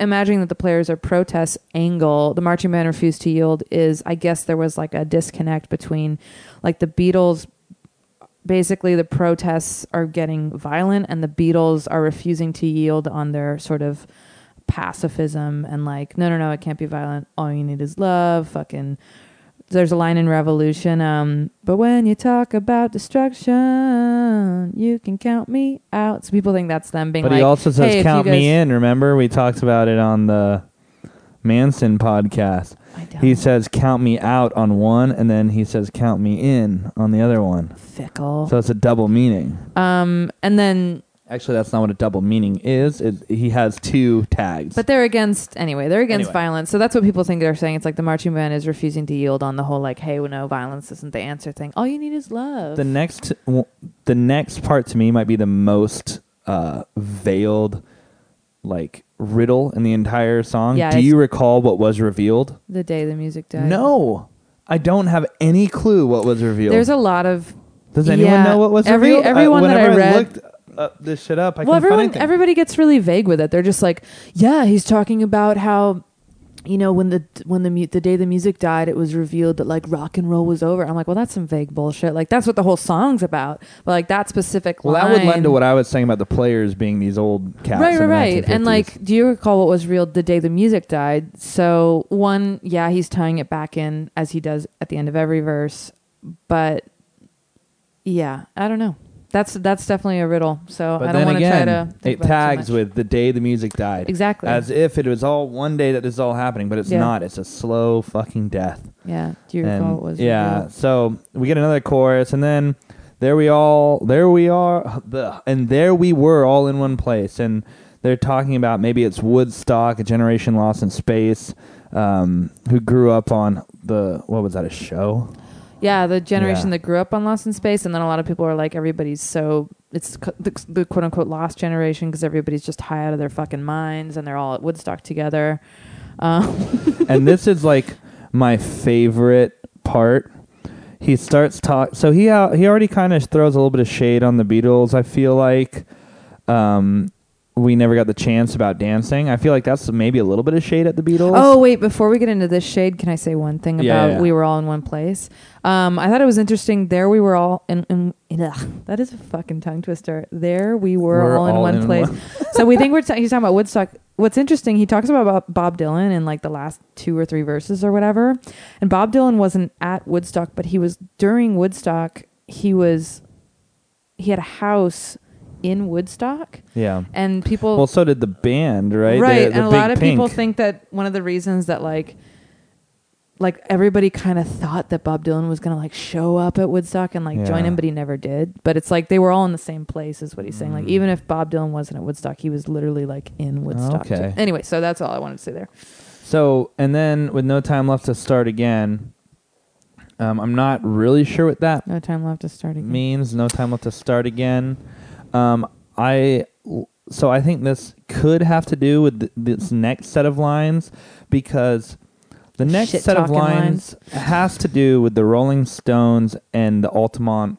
I always call it the Altamont Film Festival. It's not. It's the Altamont Free. I want to call Festival. it the Altamont Pass. It's the Altamont Free Festival, right? And that we'll get all into that later. But basically, they were calling the Altamont Free Festival Woodstock West, and it was 4 months after Woodstock, and it was supposed to be like it was the Woodstock same shit. Part 2. It was the same shit, but in the Bay Area, but the more beautiful violent. Bay Area. It was supposed to be in San Jose, and then it wasn't in San Jose, so then it was going to be in Golden Gate Park, just like Hardly Strictly Bluegrass. Ugh, but there was a 49ers game on, so they used to have a stadium in Golden Gate Park that the 49ers played in against the Bears that day, so they couldn't do that. And eventually they moved it to Altamont, which is kind of near Tracy. Yeah. So this was supposed to be Woodstock West with No Time Left to Start Again. So it's almost like Altamont we're trying to start it again. We're trying to do Woodstock again. Yeah. But there's no time left. And that's where it's, so come on, Jack be nimble, Jack be quick, Jack flashed out on a candlestick. You know, it's the famous, Jack be nimble, Jack be quick. It's Jack famous, jumped over the... Yeah, right? It's a famous, nursery rhyme. But he ties in Jumping Jack Flash. Mick Jagger has Jack.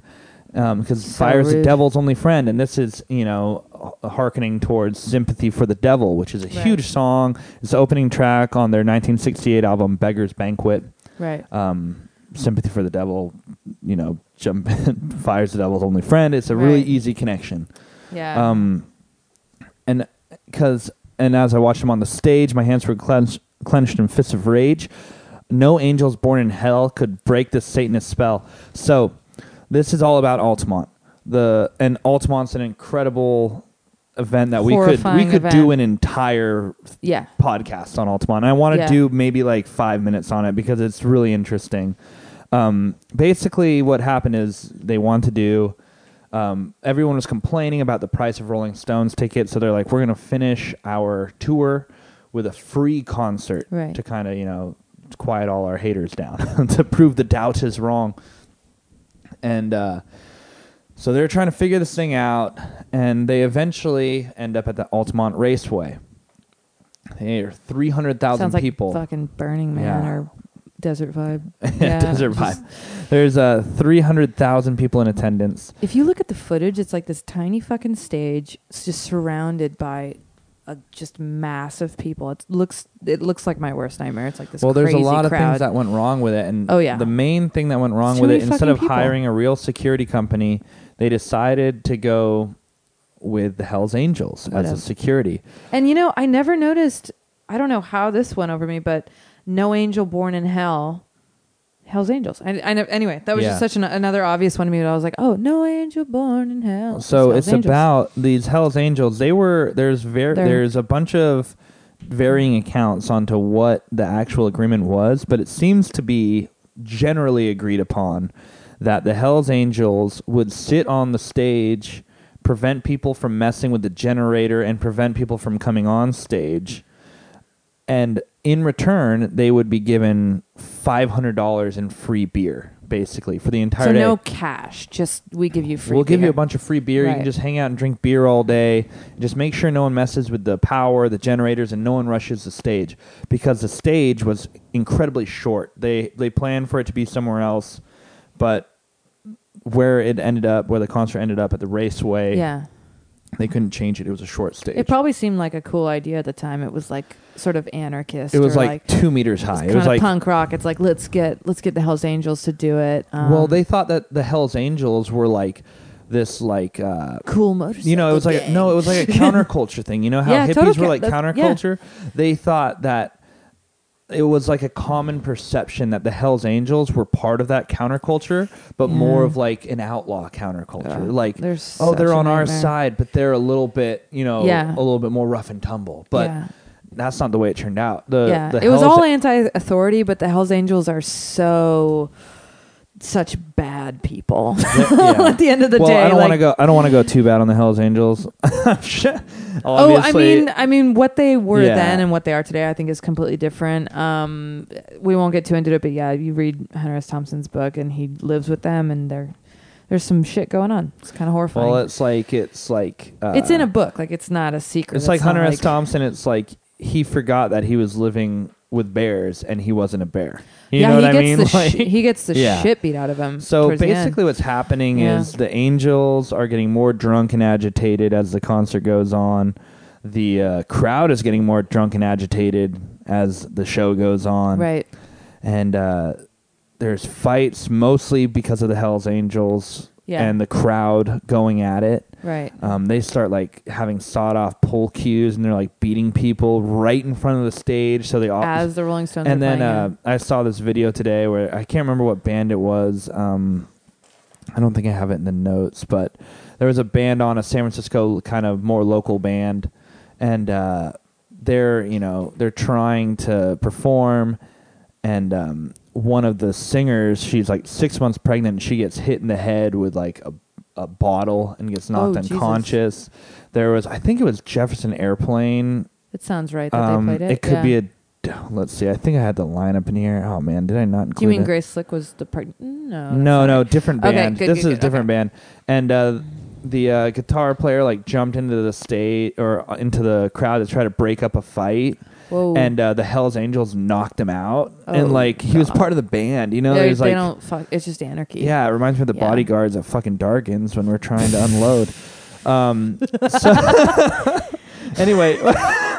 Anyway, we're like just like that. So, and there was like, I saw this video where the band was like talking about, hey, we can't throw bottles on the stage and blah, all this shit. And then one of the Hells Angels like grabbed the mic and started being like, "You're talking about my people," and like get antagonizing. Dude, it was intense. Like the entire thing just got more and more tense. And this is in front of 300,000 people on drugs. Right, and it's before the Rolling Stones even come out, right? Yeah. So shit's going down before they even come out. Yeah. Finally, jumping Jack Flash, Jack Flash comes out, and where's Mick Jagger? All right, so he comes out, and they start performing. It's getting crazy. The Angels are hammered. The crowd's hammered and agitated on all kinds of drugs.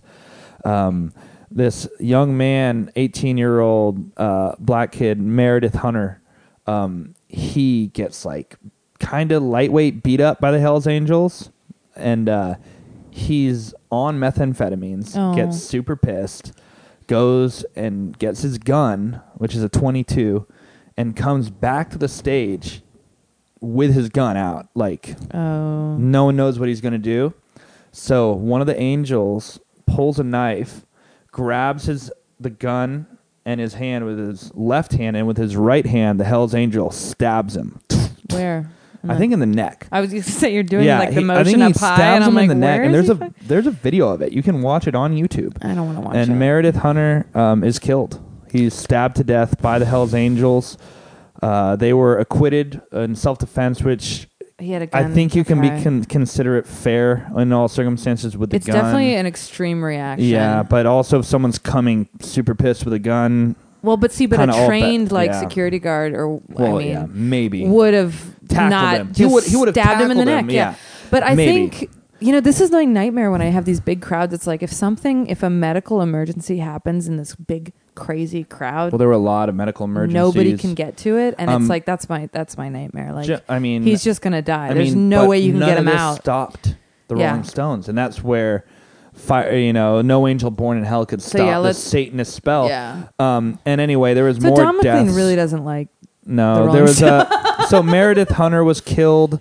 There were three accidental deaths, 2 by hit and run car accident, and then 1 by an LSD-induced drowning in an irrigation canal. Ugh. So lots of death. The innocence of the 60s is over officially. And the main key is no angel born in hell could break that Satan spell because the Stones played the entire set.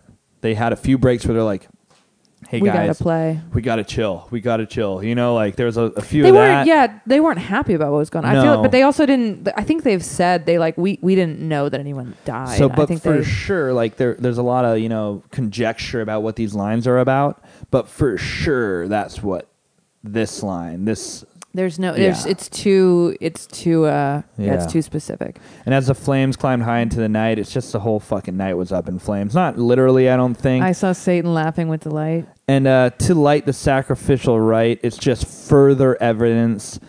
You know how we're talking about the first verse where he says how Bible. There's the Bible. Can music save your mortal soul? It kind of juxtaposes religion and also music, right. And this is kind of doing the same thing, but on the other side of the coin, where it's evil. It's do you think dark and evil? Do you think besides the fact that the devil metaphor he keeps using with the jumpin' jack, what is the devil line specifically? Well, it's because fire is the devil's only friend. Do you think? A lot of people were saying, and I don't agree with this necessarily, but they're like, he's kind of talking about how the Rolling Stones sold their soul to the devil a little bit, or almost. I think it just has to do with sympathy for the devil, that song. And it also might have to do with Candlestick Park, which is in San Francisco. Right. Which is where it wasn't supposed to be in Candlestick Park, but this festival was supposed to be in San Francisco. And then remember, we just talked about the quintet in the park, Candlestick Park. Yeah. There's a lot. It could have to do with that. But just to wrap this all up, or this part all up, the flames climbed high into the night to light the sacrificial rite. I saw Satan laughing with delight the day the music died. This is more this is the event, that is the opposite of that second verse where we're talking about, can music save your soul, the Bible, did you write the book of love, all that cute stuff. Yeah. Now it's on the other side of the coin, and there's a sacrificial rite, which is religious imagery. Right. But this whole event was sacrament to the devil's imagery, This new wave of music, this new Rolling Stone, these new Beatles, this dark form of rock and roll. It's like the dark side of rock and roll. Yeah. So you think of 50s rock and roll, this sort of light, happy sock hop shit, and then you bring Rolling Stones rock and roll in, and it's and this Altamont, and then it's driven by this sort of. But I highly recommend people look up Altamont Free Festival, because it is an incredible moment in rock and roll history, one of the seminal moments in rock and roll history. And the people getting trampled at is it the Who concert? Yeah, the Who concert. That's just horrifying shit. Yeah, it's again, not to make anything about me, but I definitely have a fear of big crowds, and I think it's a little bit fueled by stories like that, where it's when there's these big crowds of people and something tragic happens, you can't, like, it just gets drowned out in this crowd. So it's why I don't go to Hardly Strictly Bluegrass, because it freaks me out. We're trying to play Hardly Strictly Bluegrass. So I'll play it, but I all going, the people out there. That's a free festival in San Francisco, and it always gives me crazy anxiety. I can't do it. Anyway. So we're about to wrap this up in the last verse. You got this one? So the day the music died. So we have his shit talking Rolling Stones verse, and then the chorus again, and then it like boom grinds down to a halt again. Just like the first verse a long, long time ago. I met a girl who sang the blues, and I asked her for some happy news. She just smiled and turned away. So everybody thinks this is about Janis Joplin in the 60s, bringing back this sort of rhythm and blues and this sort of like rawness that maybe saw some glimmer of hope. Can I say something that I realize we haven't mentioned at all? What? The British invasion, the Beatles, and the Rolling Stones fucking stealing American music and repackaging. This is a huge part of this whole picture. I realized we never even mentioned it. And you know what? I didn't see it mentioned in any of the things I read. Obviously, like we're also while the kind of thinking of jesters our on the own. sideline, there's all these fucking British fools trying to come in and like steal American music. And then I met a girl who sang the blues and asked for some happy news. America is coming back, Janis baby. Joplin, American rock and roll. And she's singing, Bobby McGee. She's singing folk. That's a Chris Christopherson song, right? It's like she's bringing back that a little bit. And then she dies of a heroin overdose at fucking 27 in 1970. Again, for the timeline for the song American Pie, like a lot of people think he started writing it in 69 and the song came out in 71. And like, I think a lot of people that don't write songs think that sounds like a really long time, but like, it's not. 2 years from starting to write a song and actually getting that song out in the world it's is more the not, shelf. The shelf takes the time. Like, I'll write a song in a day or 2 days, 3 days, but you shelf it for so long until it's the right time. I imagine with a song like this, you tinker at it a lot and a lot and a lot and a lot and a lot, and then get it on, and then he got it on the record and got the recording, and then it came out. But I'm sure this was probably almost done long before the actual song came out. Anyway, she just smiled and turned away. She passes away really early. Age 27. And again, 1970, fucking right at the end of a decade. Might have been was it 70? 70 is what I have. She overdosed in 70. And what's weird about the Janis Joplin overdose is that like she did heroin regularly, and she passed away one night doing the same amount she usually did, and apparently a bunch of different people who bought from the same person all died that same night. So it was like rumor. bad. That's the famous rumor. Bad heroin. I went down to the Sacred Store. Just uncut, powerful heroin, and then people are doing their the regular same, dose, exactly. and then or they take a break, and then they do what they used to do. And like imagine if a glass of wine was actually 4 bottles of wine, and you drank a glass of wine, and then you just fucking I would die. Yeah. Yeah, and then you died. 4 bottles of wine, Jesus Christ. Yeah. I went down to the Sacred Store. Everyone thinks he's just talking about record stores that sell 50s music, where I'd heard the music years before, but the man there said the music wouldn't play. So a lot of people think he's alluding to sort of like the 60s. So much happened with music, politics and everything in the 60s that he thinks maybe the 50s get a little overshadowed and sort of buried. So by the 70s, no one's listening to that 50s music anymore. That's one of the ideas of that. I read that maybe record store culture was dying. Like not, I don't know not if record store same culture way. was dying, but I think that those specific 50s records weren't getting the same type of attention that maybe our buddy Don McLean thought they should get. Sorry, I didn't write it down in here, but I remember reading that there was like a very specific like type of engagement that you could have with the music in the 50s that you could no longer have. And I liked, like when I read it, I remember when we were growing up and you had like those barcode scanner things where you would like scan the CD. Oh, and you'd listen to it. Yeah. They had those in the...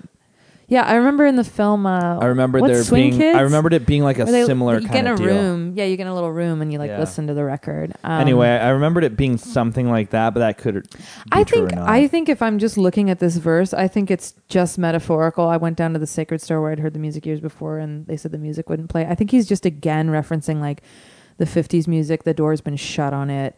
it doesn't, it's almost like that music doesn't want to exist in this current world. Like it won't play because it's like, I don't know, it's too happy. It doesn't carefree. fit. It doesn't fit in the current time, I think, is what he's trying to say. I think people try to get too literal with this verse, and I'm just like, I think he's making another big metaphor about how that music doesn't play along with the culture that we have now in the 70s. And it doesn't. That's not how the world works. And then in the streets, the children screamed. Again, I think we're talking about riots. I think we're talking about violence with protests. I think we're talking about young people in the streets rioting. Do you get anything else from that? I think that's pretty cut and dry. And then the lovers cried, the poets dreamed. A lot of people get really deep on like who he's talking about, and I think it's just musicians and poets and all that kind of stuff. Not a word was spoken. The church bells all were broken. I think that again religion. Is talking about the innocence of religion. Church bells all were like broken. How he like we said, the devil just freaking burned the whole bitch down, like in like the prior verse. So it's like the church bells all were broken. Like, and we could be talking about the church of rock and roll, gospel music, or we could be talking about religion in general. Yeah, but I think he's tying in the gospel of rock and roll, the church of rock and roll, along with that a lot more. Is gospel music in a way. It's the same roots, you know. Anyway, I love gospel. Anyway, who are the Father, Son, and the Holy Ghost, Emily? So there's a lot. Again, he's tying back to the beginning when he started writing the song about Buddy Holly, Big Bopper, and Ritchie Valens. A lot of people think he's also referring to JFK, RFK, and MLK. But I think he's talking about the day the music died. But I couldn't find anybody that, I mean, I would assume the son would maybe be Ritchie Valens because he was so young, the Father, Son, the Holy Ghost. I couldn't really think about who was who in that metaphor. Is the Father Buddy Holly? Well, is the Son Ritchie Valens? Is the Holy Ghost? Why is fucking Big Bopper the Holy Ghost? I don't know.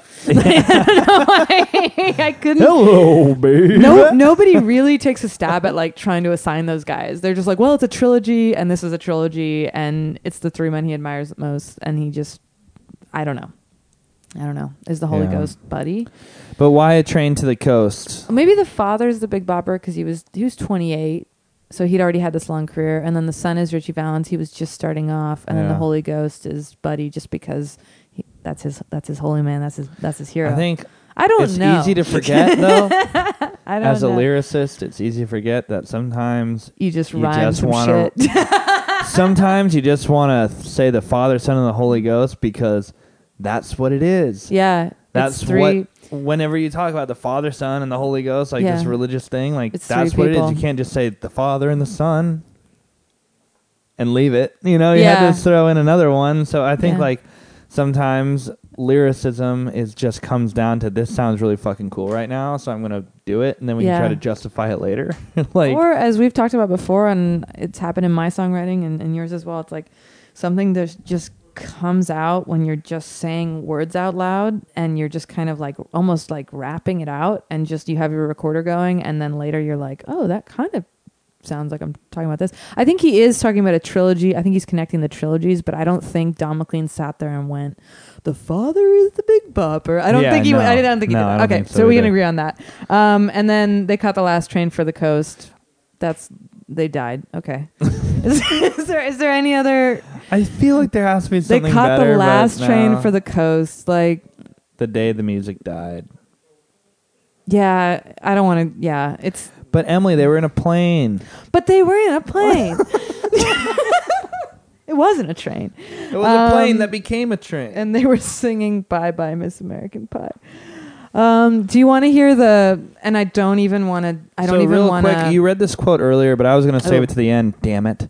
I'm so sorry. It's because it's Don McLean's like little quick. About clip on it, and him so in 2015. Basically, in American Pie, things are heading in the wrong direction. It is becoming less idyllic. I don't know whether you consider that right or wrong, but it is a morality song in a sense, and that's really what he says about it. And and I think you can kind of look as deep as you want to, and we can find a million different, meanings in the song. But going back to what we were just talking about, as sometimes things just sound cool. I don't think he painstakingly drew a line like freaking, that famous It's Always Sunny in Philadelphia Charlie meme where he's trying to figure out the mystery and he has like all the yarn and like he has everything. Oh, is it Pepe Silva? Where he's got the cigarette and he's like explaining. Yeah, yeah. It's the best meme of all time. I don't think Don McLean wrote this song like that. I think Pepe Silva doesn't exist. Oh, God. I think it was loosely. I'm going to reference all these things in history. Right. And then there's going to be a few things that just sound cool. Yeah. But people obviously over really it painstakingly. Just like the Paul is Dead shit where they're like, well, he's wearing a black rose in this one. I'm sure he looked back on people like, going crazy over it and being like, this is about this. And he just probably enjoyed it. Like I would, if somebody just sat and like took our lyrics and was like, this is about, the Illuminati, I'd be like, this is hilarious. Like, this is fascinating. Songwriters should make their statements and move on, maintaining a dignified silence. Okay, asshole. So that sounds like, come on, dude. You have to say that. I do want to read just because if you dive deep into the internet about these verses, I can't leave this out. Basically, recently, Don McLean decided he was going to sell his original, what are they called? Not manuscripts. Yeah, manuscripts. Where he like wrote out the lyrics. His handwritten lyrics, basically. Yeah, in cursive, which can we just all cancel cursive? I can't fucking read it. Anyway, no one can read it. It's ridiculous. Anyway, so he sold it for like 1.2 million or something. Yeah, 1. And then like 2. Bob Dylan later like sold the manuscript for like, I think Mr. Tambourine Man for like way more just to be a dick. Anyway, it probably wasn't connected, but the article I read was like, and then Bob Dylan sold his for like 2 million, and it's just kind of douchey. That being said, love Bob Dylan, but they have this strange relationship. If you read about Bob Dylan's reaction to this song, he's always very very upset about it in like a personal way. Well, he called him a jester and said he was deteriorating. Basically, saying like moss grows fat on a rolling stone. Yeah.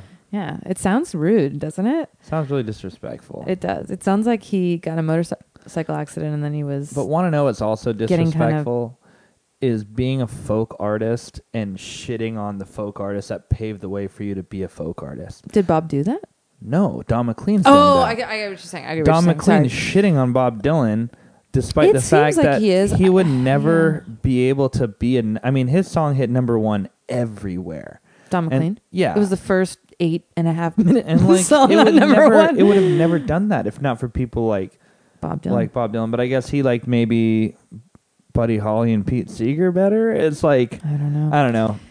It's all his perspective though, right? Like it's like there's artists I don't like. But I think a lot of the folk people had mixed feelings about Bob Dylan because he did this whole folk thing and then went electric and then he changed, man. Like, that video. But is folk an instrumentation or is it like a voice and lyricism? And so fucking influential. Anyway. Undeniably. But I think so petty. I think when people are part of it, you see it with like artists that like follow something Picasso's doing and then Picasso does something else and they're all like, well, fuck Picasso. It's like, it's the same kind of thing where it's like Bob like walked with them for this amount of time and then walked away and they all have to kind of feel a little angry that he walked away, I guess, at the end of the day. So we should probably wrap this up pretty quick. Yeah, do you have any I was going to say the last thing, and I don't want to try to decipher this at all, but I'll leave you guys with this before we move on from this song. But there was a last deleted verse that they found in the manuscript. No. Yeah, and it's Are we going to pour over it? No, it's not very complicated, and I'm not going to sing it. Although I was trying to, and then it doesn't really fit with the rest of the. Anyway, so perhaps at one point McLean felt kind of hopeful, and this was supposed to be like an upbeat ending to it. Oh, that would be nice. So here it is. So, and there I stood alone and afraid. I dropped to my knees and there I prayed, and I promised him everything I could give if only he would make the music live. And he promised it would live once more. But this time 1 would equal 4, and in 5 years 4 had come to mourn, and the music was reborn. Glad he got rid of that one. Let's not. Yeah, it's not great, but let's not get too into it. The numbers are interesting to me at the end, but I don't. The 1 became 4. And the fucking 4 and the 5 and I can't get into it. But is he trying to say that he's going to start a full band? He's like, and now I'm going to have I'm going to be the rock cover and band. roll king. and I will take and over. And in 5 years, 4 had come to mourn, and the music was reborn. Yeah, it's tough. In 5 years, 4. It sounds like he's talking about the Beatles again and like the revival of rock and roll. I don't know. Anyway, let's just wrap it up. Let's just wrap it up. We've got Lord, our. Thanks, guys, for sticking with us for so long. And I wish we could play American Pie, but we would get sued. So we're not going to play it. So you can play it. It's an 8.5-minute song. This Thursday, we're going to have a little band outing and go see Charlie Crockett in San Francisco. You can hear us get real deep on Charlie Crockett and his influences on episode insert the blank here, where we talk about Charlie Crockett. It's in the top 10. I just can't remember which one exactly. But on the 10th, this Sunday in the morning, we're going to be on the Hangover Sessions, which is a live radio show in San Francisco. Webbles. So go ahead, and we're going to be posting a bunch of shit for that. But then we're going to take another week off, and then we will show up again at Vinny's, and we're going to play with Mama Foxy. And M. Jones in the Melee. And Matthew Pullinger as Orr. Yes. On Saturday, the 23rd. Of November. And we have a lot more coming up. We're booking a ton of dates right now, so we're going to get those. But yeah, we have a couple funky around Christmas gigs in Napa and Berkeley, and we'll announce those pretty soon, too. Nice. Yeah. So, November 10th with DJ Webbles and the Hangover Sessions.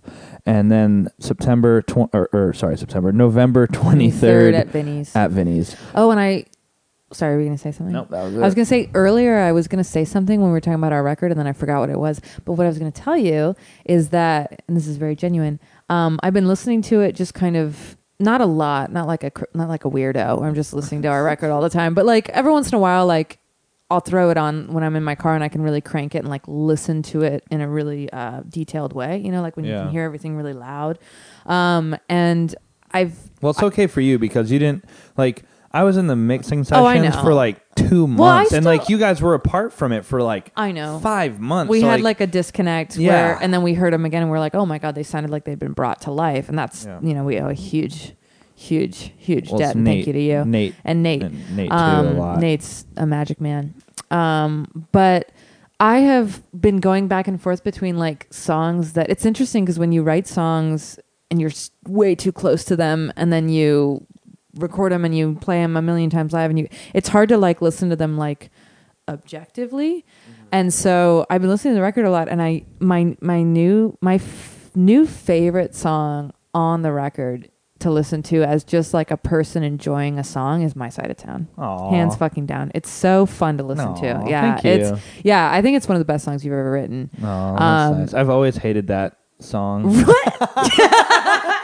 It's like me and Fake Flowers. I'm like, fuck that song. No, it's just My Side of Town. I always felt like that was like a placeholder. No, it's... You know what I mean? It's like my like when I listen to the song front to back, like the record front to back, that's like the one that I like get didn't Paul McCartney write into. Like yesterday as like ham and eggs or something like... Oh, you felt that way? No, I kind of felt like that My with Side of Town is crafted so well. I love it. Like if you haven't heard our record yet, first of all, go listen to the whole thing, but like listen to the record. Don't sleep on My Side of Town. It's like, and the recording and like the tempo and the feel, it's just like it's so good. I've been cranking that one for sure. Yeah, that's nice. my most recent fave. Nice. But I go through phases, but that one's really fun. It always surprises you. I'm sure you can relate. Like listening back, it surprises you which ones you're like, oh, like you just catch yourself enjoying yourself. Yeah, listening to it. You gotta feel yourself sometimes, dude. You just gotta.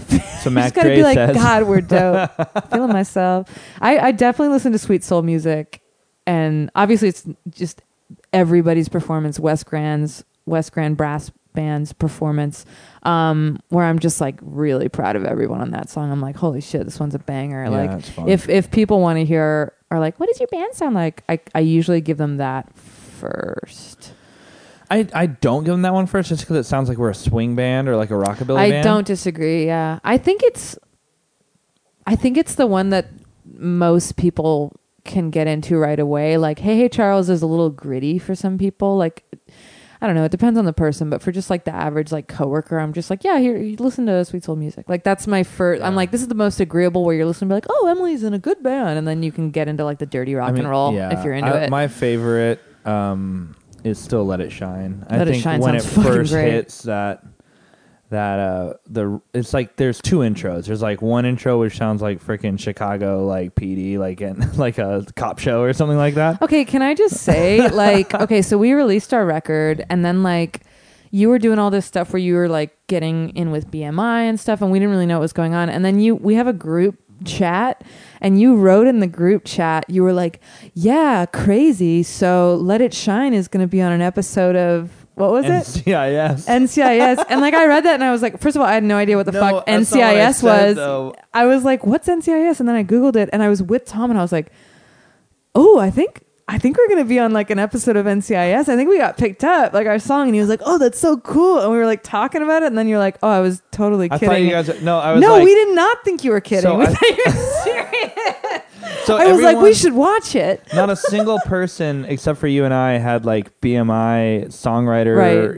Licensing shit.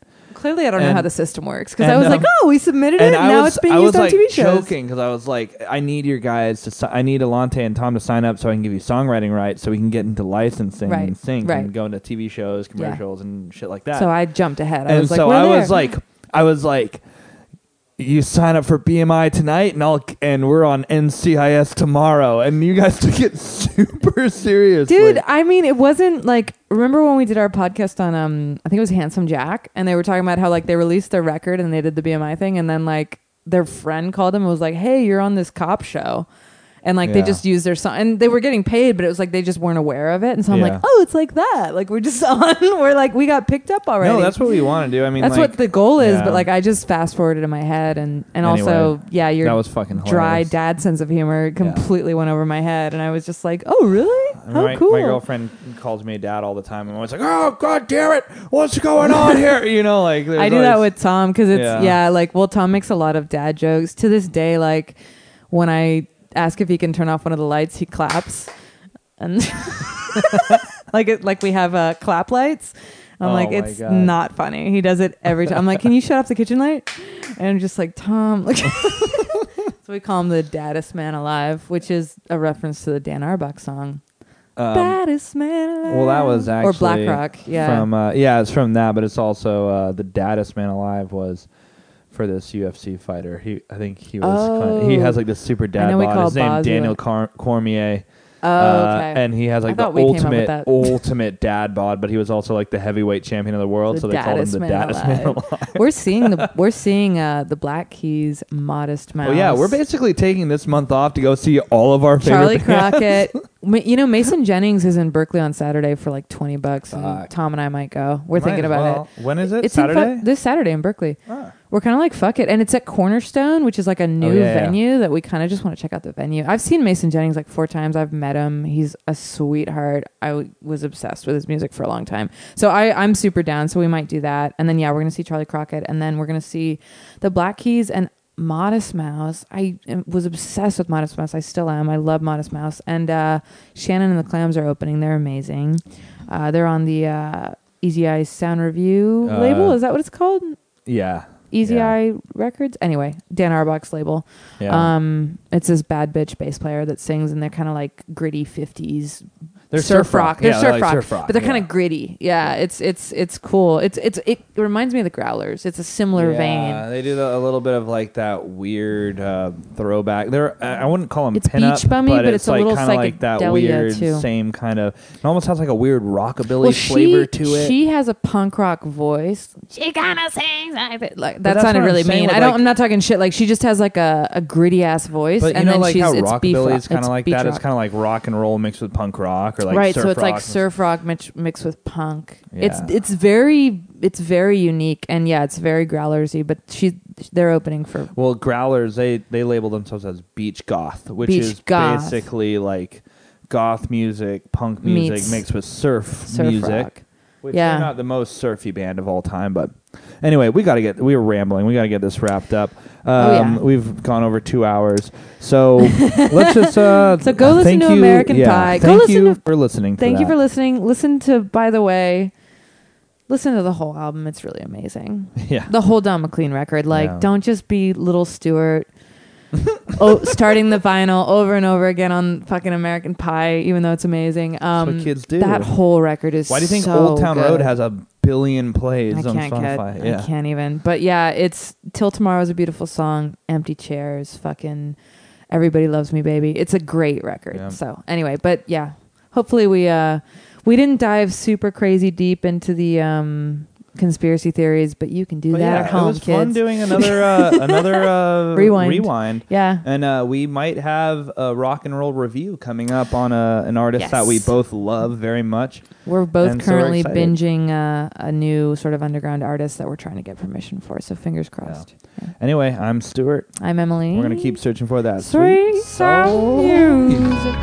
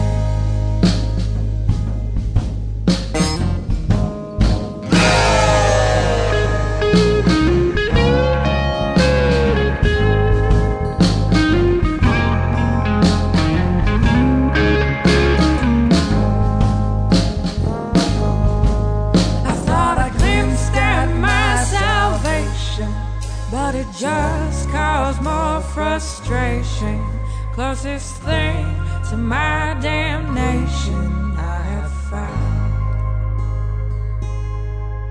Well, I'm a half a mile from something, but I still have faith that one day you will turn to me and say you'll stick around. But I can't turn back to my past like that. It's the same old song and dance. Well, the amps are blown out and the music's going down. I still ain't had much chance. You gave me the time so many times. Now it's time to try something new. It's my last day. You just can't be with you.